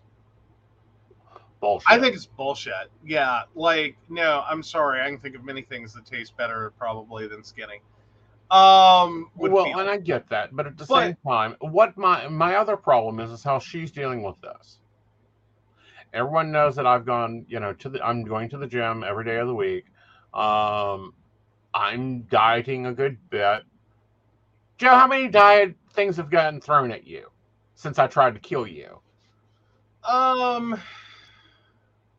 Almost none. There was the cauliflower. I'm the cauliflower, the zucchini, and I will have to say you've been really into the wraps. I have a lot of tortillas. A lot of tortillas in my life.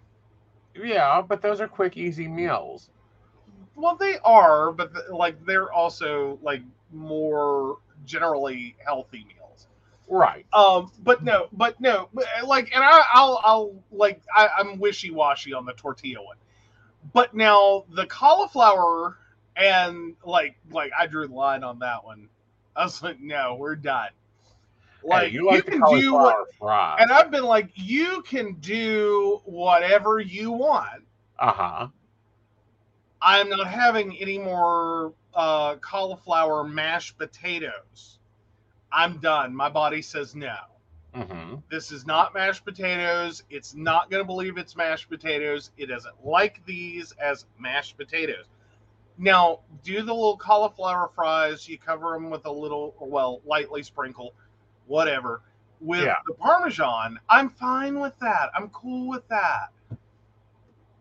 Oh, what? I can see Joe informing you of what you could and could not do, especially in front of friends. Hilariously, yeah. There's no way in hell I expect him to listen. Yeah. Shit.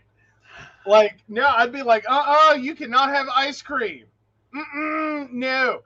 I'm gonna watch him walk over and get the damn ice cream. He's gonna get a double scoop just to be like, fuck you. Yes, I can. And then, next thing you know, we may inadvertently go to Cold Stone 52 times in the next month. In the next week. Yeah, no. Yeah. But I'm not even tell each other what we can't do. Most of the times we're giving permission on things we can do. Yeah. I'm just not really hardcore into the you can do this, you can't do this, or you should do this, or you shouldn't do this. We'll have conversations about stuff, and it's I don't know if that's a good idea, and here's why. Right. And generally speaking, he's free to take that or not. Exactly. There's not a lot of things I draw really hard limits around. My work. Well, but even that, I've been forceful with that. I haven't drawn necessarily hard limits. Again, it's you can do whatever you want to do, but here's what I think. Mm-hmm. And I really think you need to listen. And I will repeat this a few times until you hear me. Yes. That I get a little more aggressive about. And that mostly centers around, you're doing too much. Yes. You need to stop. Yes. Before you cuss out a client, mm-hmm. you need to sign out. Yes. And these are, and I'm not joking, these are legit conversations we've had to have. Right. The last one especially, you used to be really bad about trying to keep pushing. Mm-hmm. Even though you were having a bad day and you're not feeling well and you just keep focusing on the numbers and it's I need more money. I need one more client. I need one more this. I need one more 30-minute call. I need one more this. And it's honey, you do this. Mm-hmm. And this is how aggressive this conversation got. It took 3 tries. Honey, you keep doing this. Mm-hmm. And here's what happens. Right. You sit there on that network, you get angry and frustrated, and you go downhill from one call to the next. Mm-hmm. Because you get increasingly more agitated and more annoyed, and then the next call comes in, maybe not the immediate next call, but a next call comes in that just amps you a little more. Mm-hmm. And then what ultimately happens every single time you do this, mm-hmm. you get a 1-star feedback. Yep. And a client gets told, stop fucking chasing his ass. Yeah. Or whatever. Like they get a very harsh answer to their situation. Mm-hmm. They leave a 1-star review. You can't even argue it because it's legit. Mm-hmm. Technically, it's legit. Like maybe their question was stupid. Maybe their thing was stupid. But on your side of it, mm-hmm. like you weren't delivering. Well, you got to get off the network. Exactly. And this is the exact conversation, almost verbatim, probably we've had. Yeah, is realizing that, there are some nights the clients aren't for me. Hmm? Every psychic client out there is not for me. So a lot of them cannot take you're a fucking idiot. You're running this great man off the fucking planet and away from you as far as possible because you won't listen when he says, I've got to work. Which sounds kind of cute and funny when he says it right now. And this was part of the whole conversation we had to have, though, was right here, this sounds cute. Like, most clients would giggle and find it funny. Right. When it's, like, 3 a.m. and he's been on a string of bad calls, and it comes out a lot more hateful and a lot more aggressive. And it's still meant in the same tone, mm-hmm. that he says it right here, but how it gets delivered is more like, well, hello, stupid. Uh-huh. Of course he's not going to do that. Right. And it's that tone. Like, you lose the ability to control the tone. Right. And, like, clients start hearing this more really aggressive, really hateful tone, and they're not wrong when they leave that feedback. No. Like, you weren't being nice at all. You were very rude. That's my not, and you can go through and look at my feedback, and I've got very rude. Very rude. And I'm like, I am rude. I've told you 12 times. Leave the man alone when he's working. Do you need a brick house to fall on your fucking ass? Yeah. Do you want to keep ruining this relationship? Yeah, Brenda's like, Tone, I have to, she laughs and says, I have to watch mine. I don't realize when it slips sometime. Yeah, I have to watch mine. Well, and then I have a brother that he is the king of deadpan. Mm-hmm. Deadpan. He will look you dead in the eye. You will think the man hates your guts as he says something. Mm-hmm. There is no emotion, no inflection, no nothing. It is the most guttural, like, rah, you, blah, blah. And it's like, what the hell? Mm-hmm.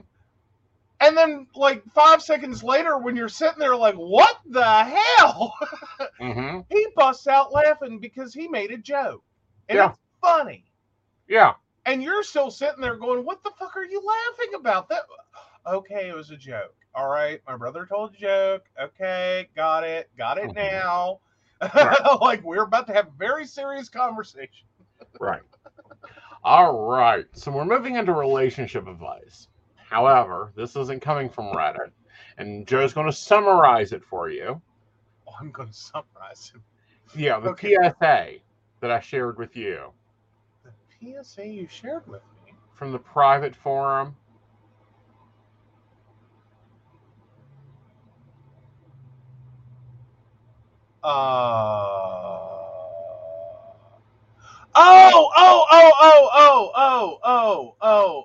So, yeah, the whole bi-poly reader thing. Yes. Oh, my God. Hold on, I have to go grab that one. There you go. Coming at you. Like, if you can actually just copy and paste the text, because otherwise, like, I have to do some things. Yeah. To get a hold of that. Yeah.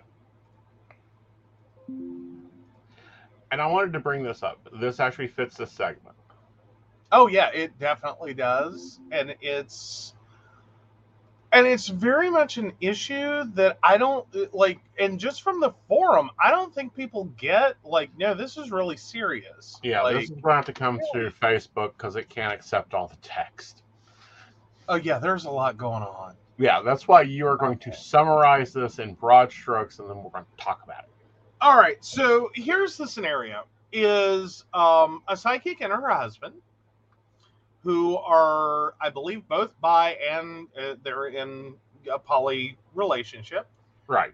I've run into a bit of a problem in a place that, honestly, I don't think they expected or even we would have necessarily thought. Right. But, yeah, so apparently, it turns out, psychic advisors, okay, this is the thing. You kind of expect to be a little more open. A little more like life is this giant thing. Some things are considered morally bad, but, you know, maybe that works for you.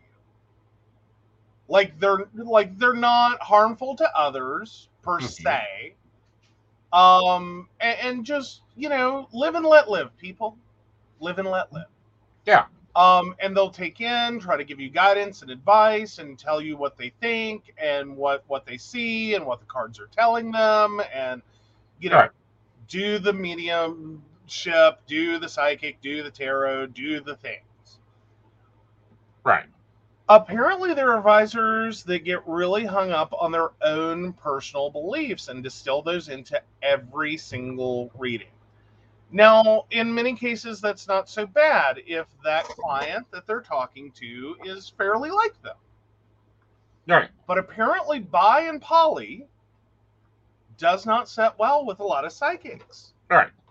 And so the responses can get out there. Yeah.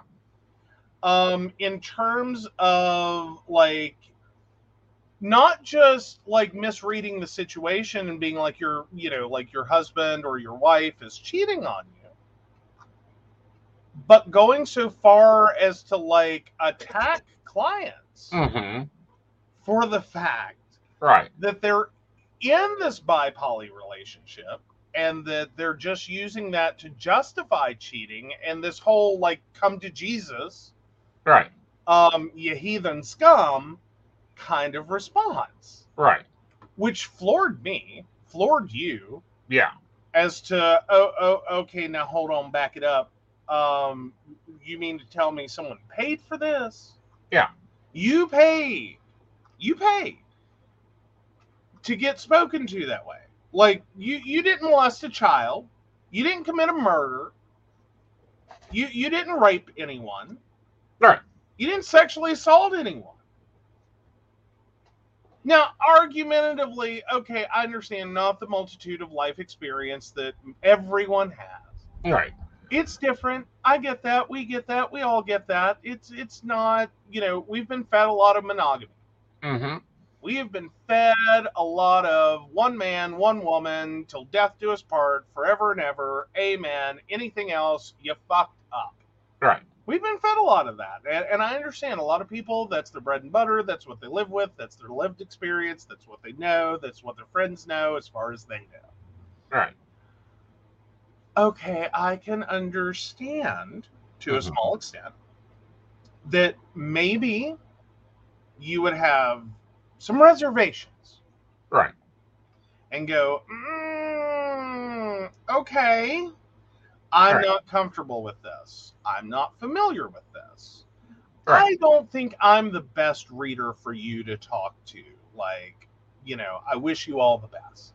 Right.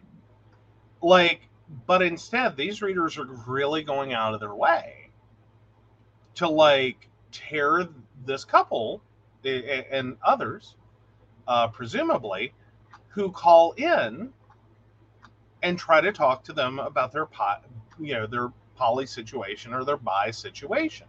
Right. Well, what got me even more aggravated, and then we'll get into my advice section here. was that they had readers attempt to convince them that they aren't poly, that they aren't bi, and that they aren't anything except cis, female or male, and that they should end the relationship immediately and repent to God because they are not following their chosen path. That's a lot. I was like, it took me an hour to figure out how to reply to this forum post. Yeah. Without going, what the fuck is my profession doing? And why the hell are do clients have to go through this shit? Now, I'm rude. I can be an asshole. If a brick house has to fall on you, honey, I am the Wicked Witch of the West throwing them at you if you're fucking up your life. Well, now, argumentatively, let's take a moment. It sounds like these other advisors are that as well. Like, they are trying to hit them with everything they've got to be like, you are fucking up your life, dudes. Yeah. I'm just going, but, like, is that... So that's one of the first questions I had is, like, is that legit the situation? Like, are these advisors right? Like, they've had multiple advisors. And we've had this debate before about people that go to multiple advisors, get the same fucking advice everywhere they go. Right. But this and then they still don't listen. 20-year relationship working in this dynamic, happily in this dynamic. And all they're doing is basically test reading. And what I mean by yeah. Oh, and that created its own thing. That's a whole different side note to this. We'll go through just real quick. So, yeah, apparently having no other defense available. Apparently this is this group of psychics. Their only thing was to actually just be really pissed that someone was playing quote unquote Stump the Psychic. Right. Which is not what they were doing. They were test reading. Because as you guys see, I have other psychics. We have co-hosts. And if they couldn't read their ass out of a paper bag, they wouldn't be on my show. I wouldn't recommend clients to them. Well, and typically, Stump the Psychic is a thing. And it is something that psychics really, just side note, things I've learned, because this conversation comes up fairly often. It's a thing that really your psychic fucking hates. Don't play games. Right. Don't sit there and play games. I mean, there's instances where you can get away with that when they know it's occurring. But don't go in and blind play that game. Right. Because it just really, it's really aggravating. Right. From what I understand, at least, when you're sitting there trying to professionally do a reading and someone is just telling you, no, that's not right. No, that's not right. No, that's not right. And you are down the line. Like, you're telling them, like, your spouse has brown hair, green eyes, you know, they're wearing a purple shirt, they're standing in the driveway. And you're sitting there going, nope, nope, nope, nope, to all of those. And the psychic's sitting here going, okay, one of two things is occurring. Either I'm latched on to someone else, which is unlikely. Right. Or you're playing games with me. Right. And now we're in this, like, do I confidently state you're lying to me? Or do I go, you know, because that's probably the 99th percentile what's occurring. Or do I assume the 1 percentile chance that somehow I have latched on to someone else? Right. On what, how, I don't know, but it, like, technically it can happen. Right. Technically it can happen. Right. It's really low percentiles. Like, my 99.1 is, like, just pulled out of my very ass. low percentile. But anyhow. Really low. All right. To my advice side of this. When you're looking at an advisor, look at their ads. You can tell from their ads what type of advice they can comfortably cover. You know, if here's an example, an advisor that probably should not read on a complex poly relationship or a relationship with multiple pronouns involved is one that goes, my gifts are God given, according, total religious, salt of the Bible ad. I almost guarantee you, if you are an alternative in any direction, they're not going to be able to handle it. High likelihood. High likelihood. Yeah. We're not saying that everyone that does that is necessarily bad. Mm-hmm. It's just more likely than not. And here's why. And this has nothing to do with the quality of the reader. This has to do with their knowledge base. Yeah. And how they can turn that into information that helps you. Right. And this was the biggest comments in this forum. And I'm like, are you freaking kidding me? In 2022, you do not understand how to read this energy. That it's not. Oh, well, yeah. Oh, that was the biggest thing, was not being able to understand it. Yeah. And that, that part I could understand. Right. Like, I could understand a reader going, what the hell am I seeing? Yeah. You have a wife and a boyfriend, and she is a girlfriend, and they're... What the hell are y'all doing? Yeah. And, I could totally see an advisor, telling a client that. Maybe a little nicer, a little better word choice. You know, what? Okay, I'm so confused right now. Right. I'm seeing a feminine energy that you're married to. I'm seeing a male energy you're in a relationship with. And then I'm seeing a female energy that she's in a relationship with. And then there's this other dude. Uh-huh. Well, am I in the right zip code right now? Right. I could understand that. I would think any client should be able to go, okay, you know what? This isn't Dick and Jane went up a hill to fetch a pail of water. That's not my life.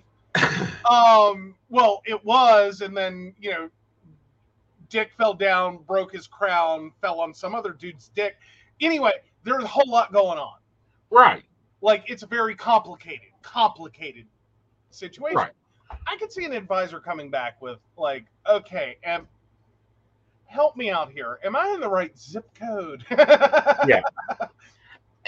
So that scares me in my profession, that they're not staying up to date with current information of how to read this complex energy. Mm-hmm. What is even more scary is if you are on the phone with an advisor and you are not cis, tell them.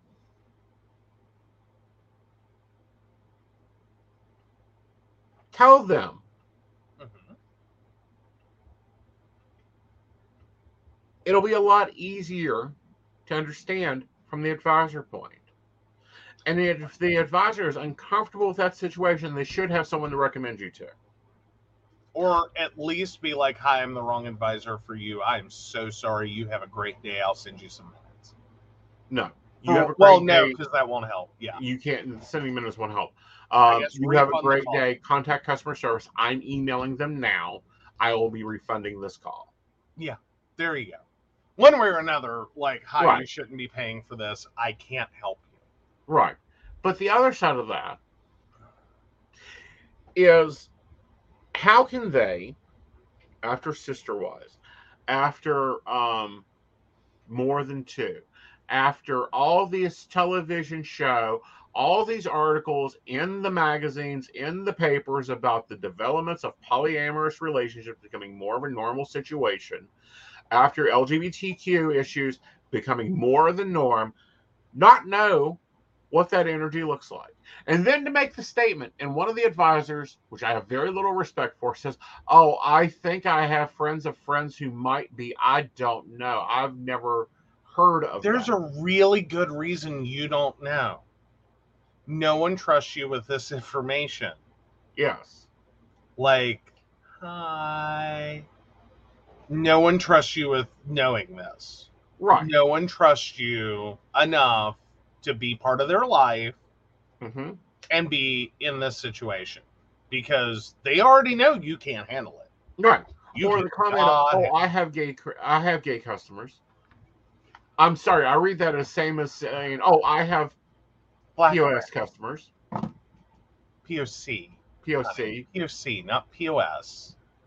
Okay. POC customers or customers with it's like point of sale is not your customer. No, you don't. No, you don't. So again, please read the ads, read the communications, look at it. Oh yeah, and then we got into one more debate over this. Is like there was this one, and bless her or bless their heart. I don't remember if it was her. It probably was. But anyway, bless her heart. Started going into, well, when anyone's dealing with a reader, they should really, take time and make sure that they explain their situation. And I'm sitting here going, for some of us, that requires like a whole 30 minutes. Yeah. Like, I'm sorry. I have friends that if they tried to explain all that, as like this, one, you're expecting a customer to know they need to do this. One. Two, okay, so the customer knows they need to do this. That could be a 30-minute phone call. Right. Just to go, are you the advisor I need to talk to? Right. Like for some people, it's complicated. It's real complicated. There's a lot of complications.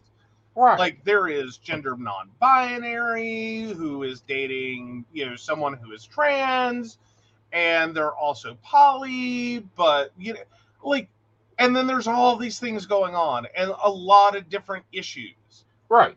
And situations and like, cause no, I'm sorry. Like you pointed out in at one point is like the worst thing that happens in poly is Google Calendar crashes. Okay. Exactly. Because it's complicated and we need scheduling. Well, not only that, but David's like, we have to have a fucking flow chart up here to keep up with all these people sometimes. With some colored string. Just to figure it out. And I'm like, yeah, no big deal. And he's like, yeah, it's no damn big deal. They're not listening to their guides. They're not listening to the information. They're not listening to the question. Yeah.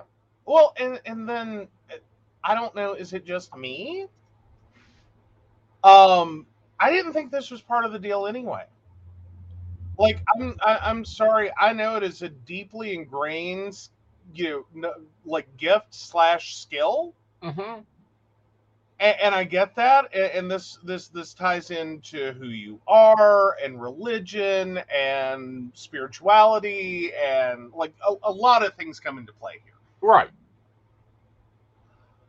But at the end of the day, help me understand. In the instance in which you are getting advice from a higher source for a person, how is that any different than I set up a network for you? I don't need to love you. Right. You don't have to be my friend. Mm-hmm. You have to pay my invoice, but I don't have to love you. I don't have to. I don't have to respect you. Right. I don't have to respect what you do for a living. I don't have to particularly think we should hang out. Mm-hmm. I can still set up your network, and I've done it. I've had clients like that. Well, and like, here's the problem. Here. And this is the problem that I see, and I have a large problem with this. Part of the psychic professional community. Mm-hmm. They think they need to read for everybody, and those people must fit their idealism. No. I don't care what I'm reading on. Your husband's cheating on you. You ask me if he's cheating. Yeah, he's cheating. We go into the delve of the cheating. That isn't me to convince you that it's not really cheating. He's truly poly, and you need no. That's not my department. No. That's not my job there. If y'all's agreement, if y'all's arrangement was, till death do us part, we are married and monogamous, and he's slipping it to someone else. Mm-hmm. Okay, see, that is cheating. It's cheating. Y'all don't have another agreement. That is not your advisor's place to tell you you need another agreement. Right. I mean, maybe that comes up in a reading, like, where do you see this going? Mm-hmm. Like, maybe that comes up Right. where it's like, I see this potentially working out, Mm-hmm. but you're going to have to get comfortable with them with other people. Right. And that's the only way this works out. But that's not my place to say that. My place Not to say, just yes, he's cheating. You need to have a discussion with him about what you want to have occur here, or you need to burn his shit. One of the two, not my department. I do not get where readers get the audacity to try to make them converge and commit into their viewpoint of whatever. That would be Honestly, like me attempting to converge people into doing the 10 minutes in yoga, the writing out 5 things you want to manifest, and the 2 hours at the gym every day. No. I think it personally, I almost see it as like the dark side of fuzzy bunnies. Right. Like the fuzzy bunny readers that are going to try to get you to your happy ending no matter how many times they have to restack the deck. Right. Like they pull all 72 cards, 78 cards, 72, 78? Which one is it? Is it 72 or 78? I can't remember. 78. Thank you. So they pull all 78 cards, and then they pull all 78 cards again, and then they'll do it again until they get you to your happy ending. Right. I think it's the dark side, potentially, of it, is that, yes, they're fuzzy bunnies, and they're trying to get you to your happy ending, but then they think it's their responsibility to do whatever it takes to get you there, that may also include being abusive. Like, let's call it what it is. It's abusive. That's not a reading. That's abuse. That's abuse. That is, you are paying. I hope you're sadomasochistic. I hope you're kinky as fuck if you paid for that reading and didn't call customer service and go, wait a second, motherfucker. Right. All right, guys. So I want to highlight this feedback, because this is the feedback if someone forgot what an advisor's job is. Yep. That's it. It's my business to say what the cards say. Not my business how you live your life. Ask a question, get an answer. Like, I mean, do we want to talk about, like, it's not that it's not like he doesn't have clients, and I think you won't have a problem with me saying this. It's not like you don't have clients that you get off the phone and it's like, oh, I need a shower. Like, oh, I need a shower. No, that one need not call me back again. I don't need to see all that. Yeah. Every advisor does. I'll tell you right now, any advisor who says they have never had a client that made them want to go take a shower, lies. Yeah. They have all, every single one has had a client that is like, oh, not the client for me. No, I answered the question. I was professional. I did my job. Yep. Get them away from me. Don't ever let them book again. I don't need to see that. Don't need to be a part of that. Don't want to feel that. Don't experience that. No, sir. No, ma'am. I am done with that one. Right. But and that's acceptable. That's acceptable. That's acceptable. At the same time, it's not my point to induce my morals onto them. It is also not my point. And people don't like it about me. They will call me and ask, and they're basically asking for permission to end a relationship. I'm like, I can't give you that permission. You have to take that decision. Oh, yeah. Let me talk about the fact you really don't like those. No, because those are always the ones and it's more like you're okay with them on one level. It's like, fine, if that's how you want to spend your time and money, is like laying out the 104 billion reasons you need to leave this jackass. Like, the universe has given you every fucking sign on the planet. You need to leave this jackass. And you want to call and lay out all 104 billion reasons. And then go, but what do the cards say? And of course, leave the motherfucker. Yes. Like, not that there's actually cards that are exactly that, but fundamentally... Devil, Tower, Death, Lovers. Yeah, that Lovers upside down even. Right. Like, yeah, no, that would be your leave the motherfucker. That's what that is. And then they will still sit and have a conversation about, well, I'm just not sure. Like, he has abused you. He has put you in the hospital. He is cheating on you with 3 other women. He has children by 5 other women. And you don't understand the point of leave the motherfucker and do not call him again. Yeah. You have blocked him on every social media page and blocked his phone number, and he's calling your mother. Leave the motherfucker. Like, now, but this sometimes goes 2 ways. Sometimes you love these clients in the end. Right. But like that first phone call, sometimes you're just like, I'm done for the night. Yeah. Like, this has tried my patience. I've been on the phone with this woman for 45 minutes. Mm-hmm. She has every sign in the known universe mm-hmm. to leave this man. And she just called me and we had a 45-minute conversation about it. Yep. But some of these, it literally is, this is all they needed. Right. Was this higher power confirmation that, yes, you have seen the signs, read them correctly, mm-hmm. and yes, you are making the right choice. Right. Thank you, and good night. Right. And then they go, they do the thing, and they call you back later, somewhere in the middle of the divorce, somewhere mm-hmm. after the divorce, normally after they've packed a U-Haul, wherever. And they're great, wonderful clients from then on out. And they pre-screen their relationships because, well, quite frankly, if you've had a relationship or you had 104 billion reasons to leave, you may or may not immediately trust your judgment of other people. That is fair. That is fair. That's fair. Right. But you'll pre-screen, you will talk to him, and he will love you as a client. Yeah. But that first call is the one where it's like,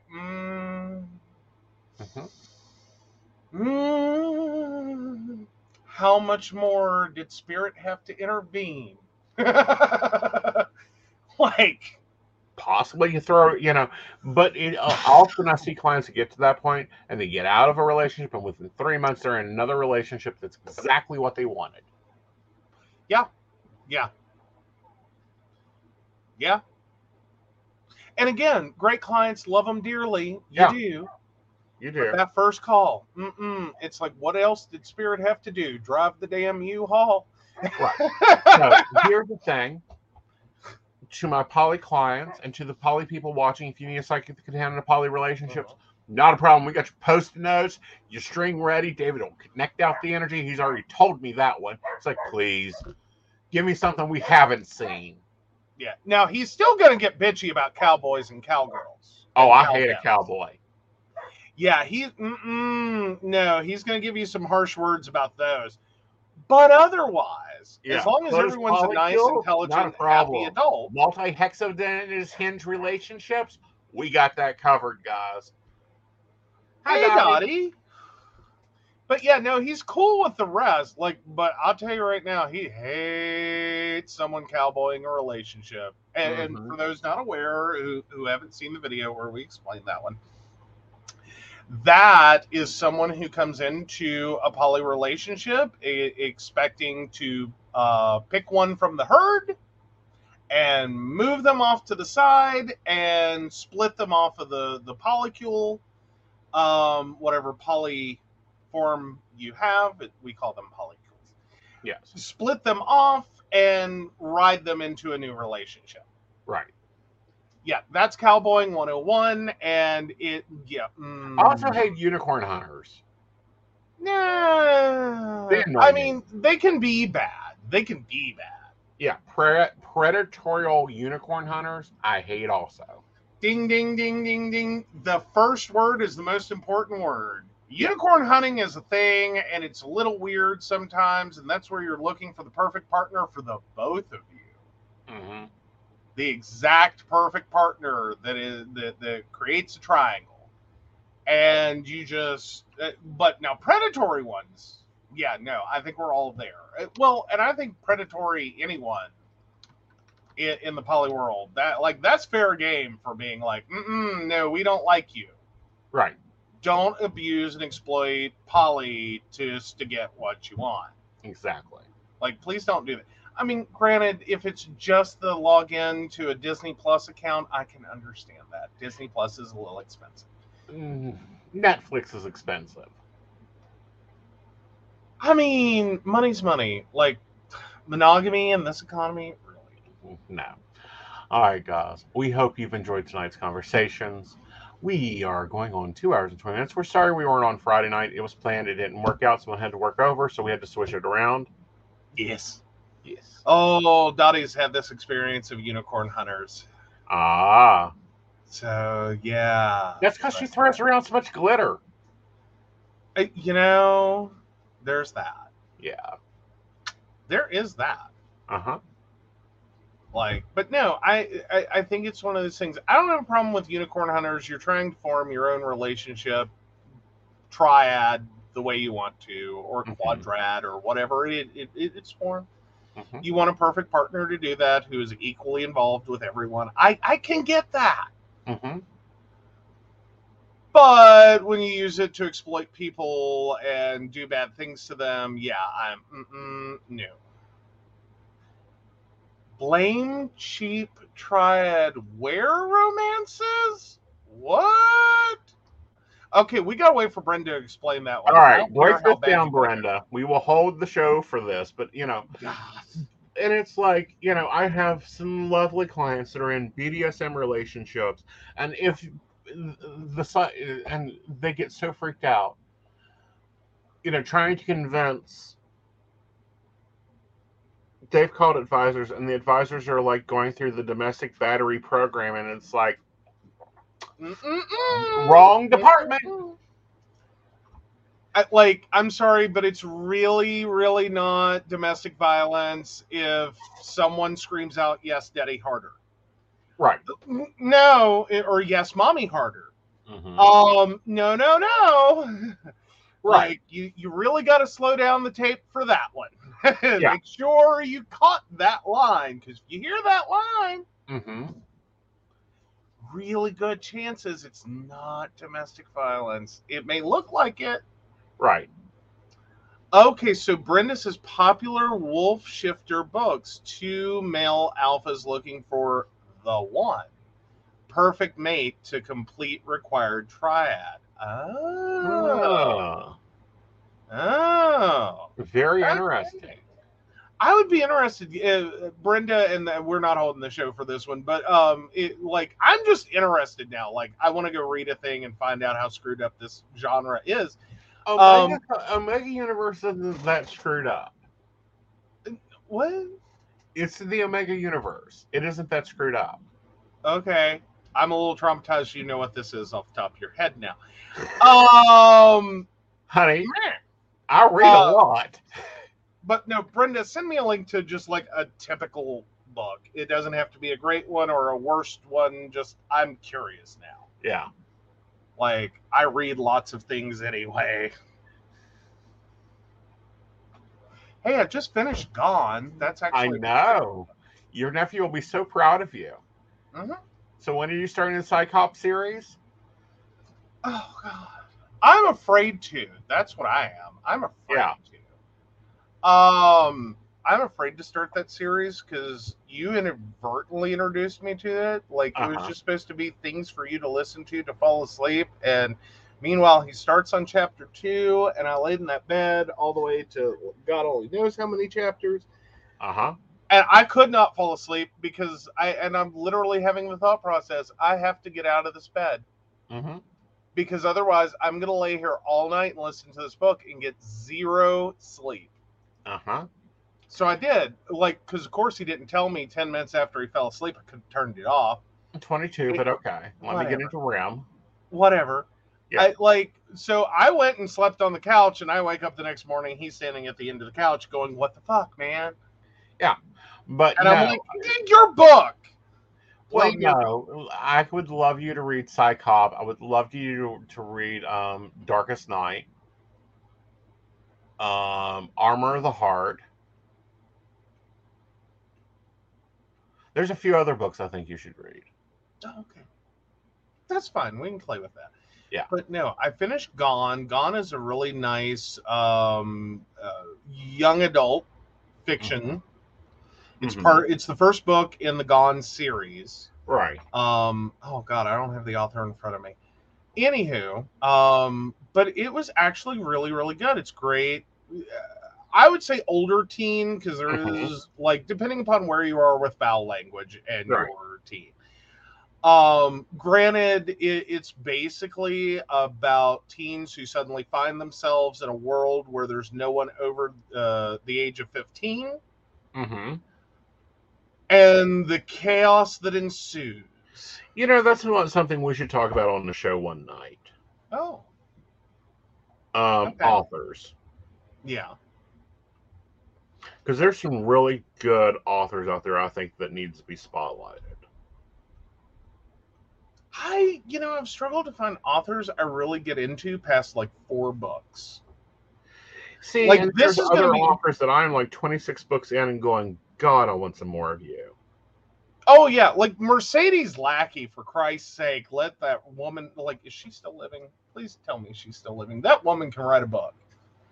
Like, I don't care. She can write a book. Look, like, she has never duplicated herself. I hear she's half crazy, but Jordan Casto, Lord, he can write a book. Well, she can write a book. But no, Mercedes Lackey. Let's see, she's still with us. Yay! Just wanted to make sure. I know she's an older author. Right. Like, she's had books out ever. Well, God knows how many books has she written. Right. Like, it's its own separate page. Okay. But yeah, like, go check that out sometime. There's a lot of books. Right. Like, just her series alone list is too long to read. It's longer than most authors' bibliographies. Right. Great author. I don't think she's ever repeated herself. Right. Prolific author. Crazy, right. I hear. Crazy. But great author, worth reading. Pick up anything she has written. It'll be amazing. You'll love it. My problem is I struggle to find authors that can make it past 4 books with me in a series before I'm like, read it 3 books ago. Right. So, read it 2 books ago. Brenda, let us know if you want to hear what we're reading. Yes. Absolutely. You know.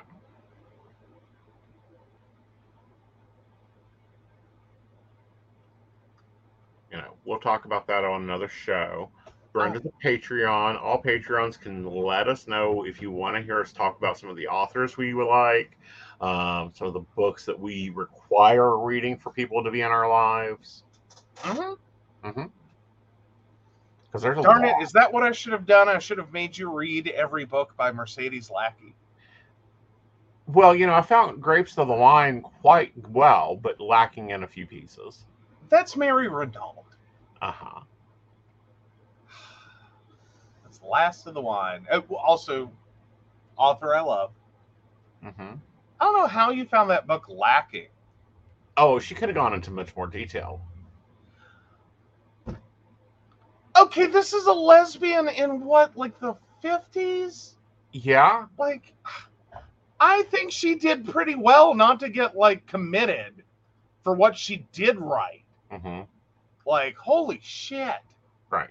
Like, yeah, like, I'm trying to remember. Last of the Wine.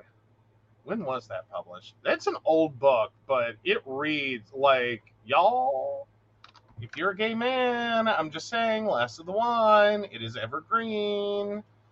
You will not find this to be a book that feels like it is, written old-timey style. Like, it is, 1956 is the publication date. She could have gotten away with more.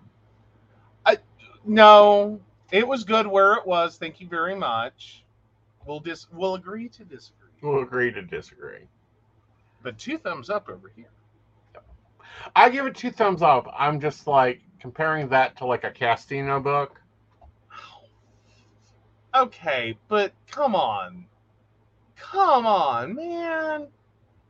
I mean, when you can see the tile in the winery, Okay, fair enough. Okay. All right, guys. We will hold that topic for another show. Yes. Since Brenda said yes. But look, we were talking about our Patreons, and yes, our Patreons get to do a lot of stuff. Just show topics, give us approval for ideas, get to see content you guys don't get to see, i.e. Asen's first vlog, which he thinks he's going to try another one to show his new everyday routine. You finally got that posted? Yeah, it's to Patreons only, though. Nice. Yeah. Awesome.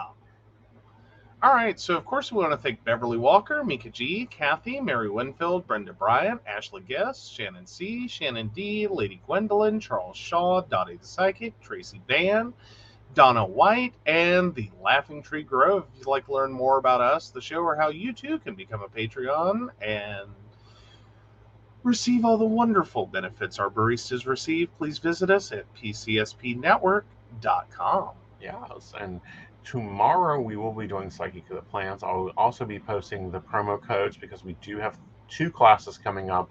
One is the Art of Scrying, and that'll, of course, my patrons and Inner Circle both get that one free. And then I'm also teaching Tarot 101 for free for Patreons, or you can go ahead and book your seat. I'm also going to be teaching the Book of the Old Law on the 28th at 8 o'clock, and we will be going into detail about how this is so relevant to today's times. And then, as always, you can book an appointment with me. Go to acennight.com. You can also go there and use my on-demand services and reach me for only $3.99 per minute. And we'll see you tomorrow with Psychic of the Plans as we go through and set up my week together. There you go. Make sure to join in for the Old Laws class. That is free to everyone. Yes, that is free. No one has to pay for that one. Yep. So join in. Find out if you want him as your teacher. Yeah, find out if you like me as a teacher. But until tomorrow night, guys, enjoy your popcorn, take care of yourselves, and we will see you later. Bye, y'all. Bye.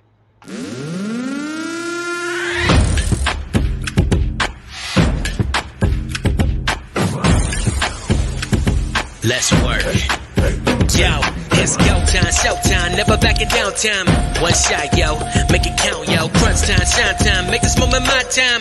Get a grip, yo, ready, set, go. We bring the thunder. Bring the thunder. Let's work. Bring the thunder. Let's go. Bring the thunder. Let's work. Bring the thunder. Let's work. Yeah, it's my time, yo time, step into the spotlight. Get lit, yo, let yourself go. Our time, high time, gotta go big time. This is it, yo, never take no fight time. Grind time, take it to the street time. Tear the roof off, get loco. Game time, win time, we gon' bring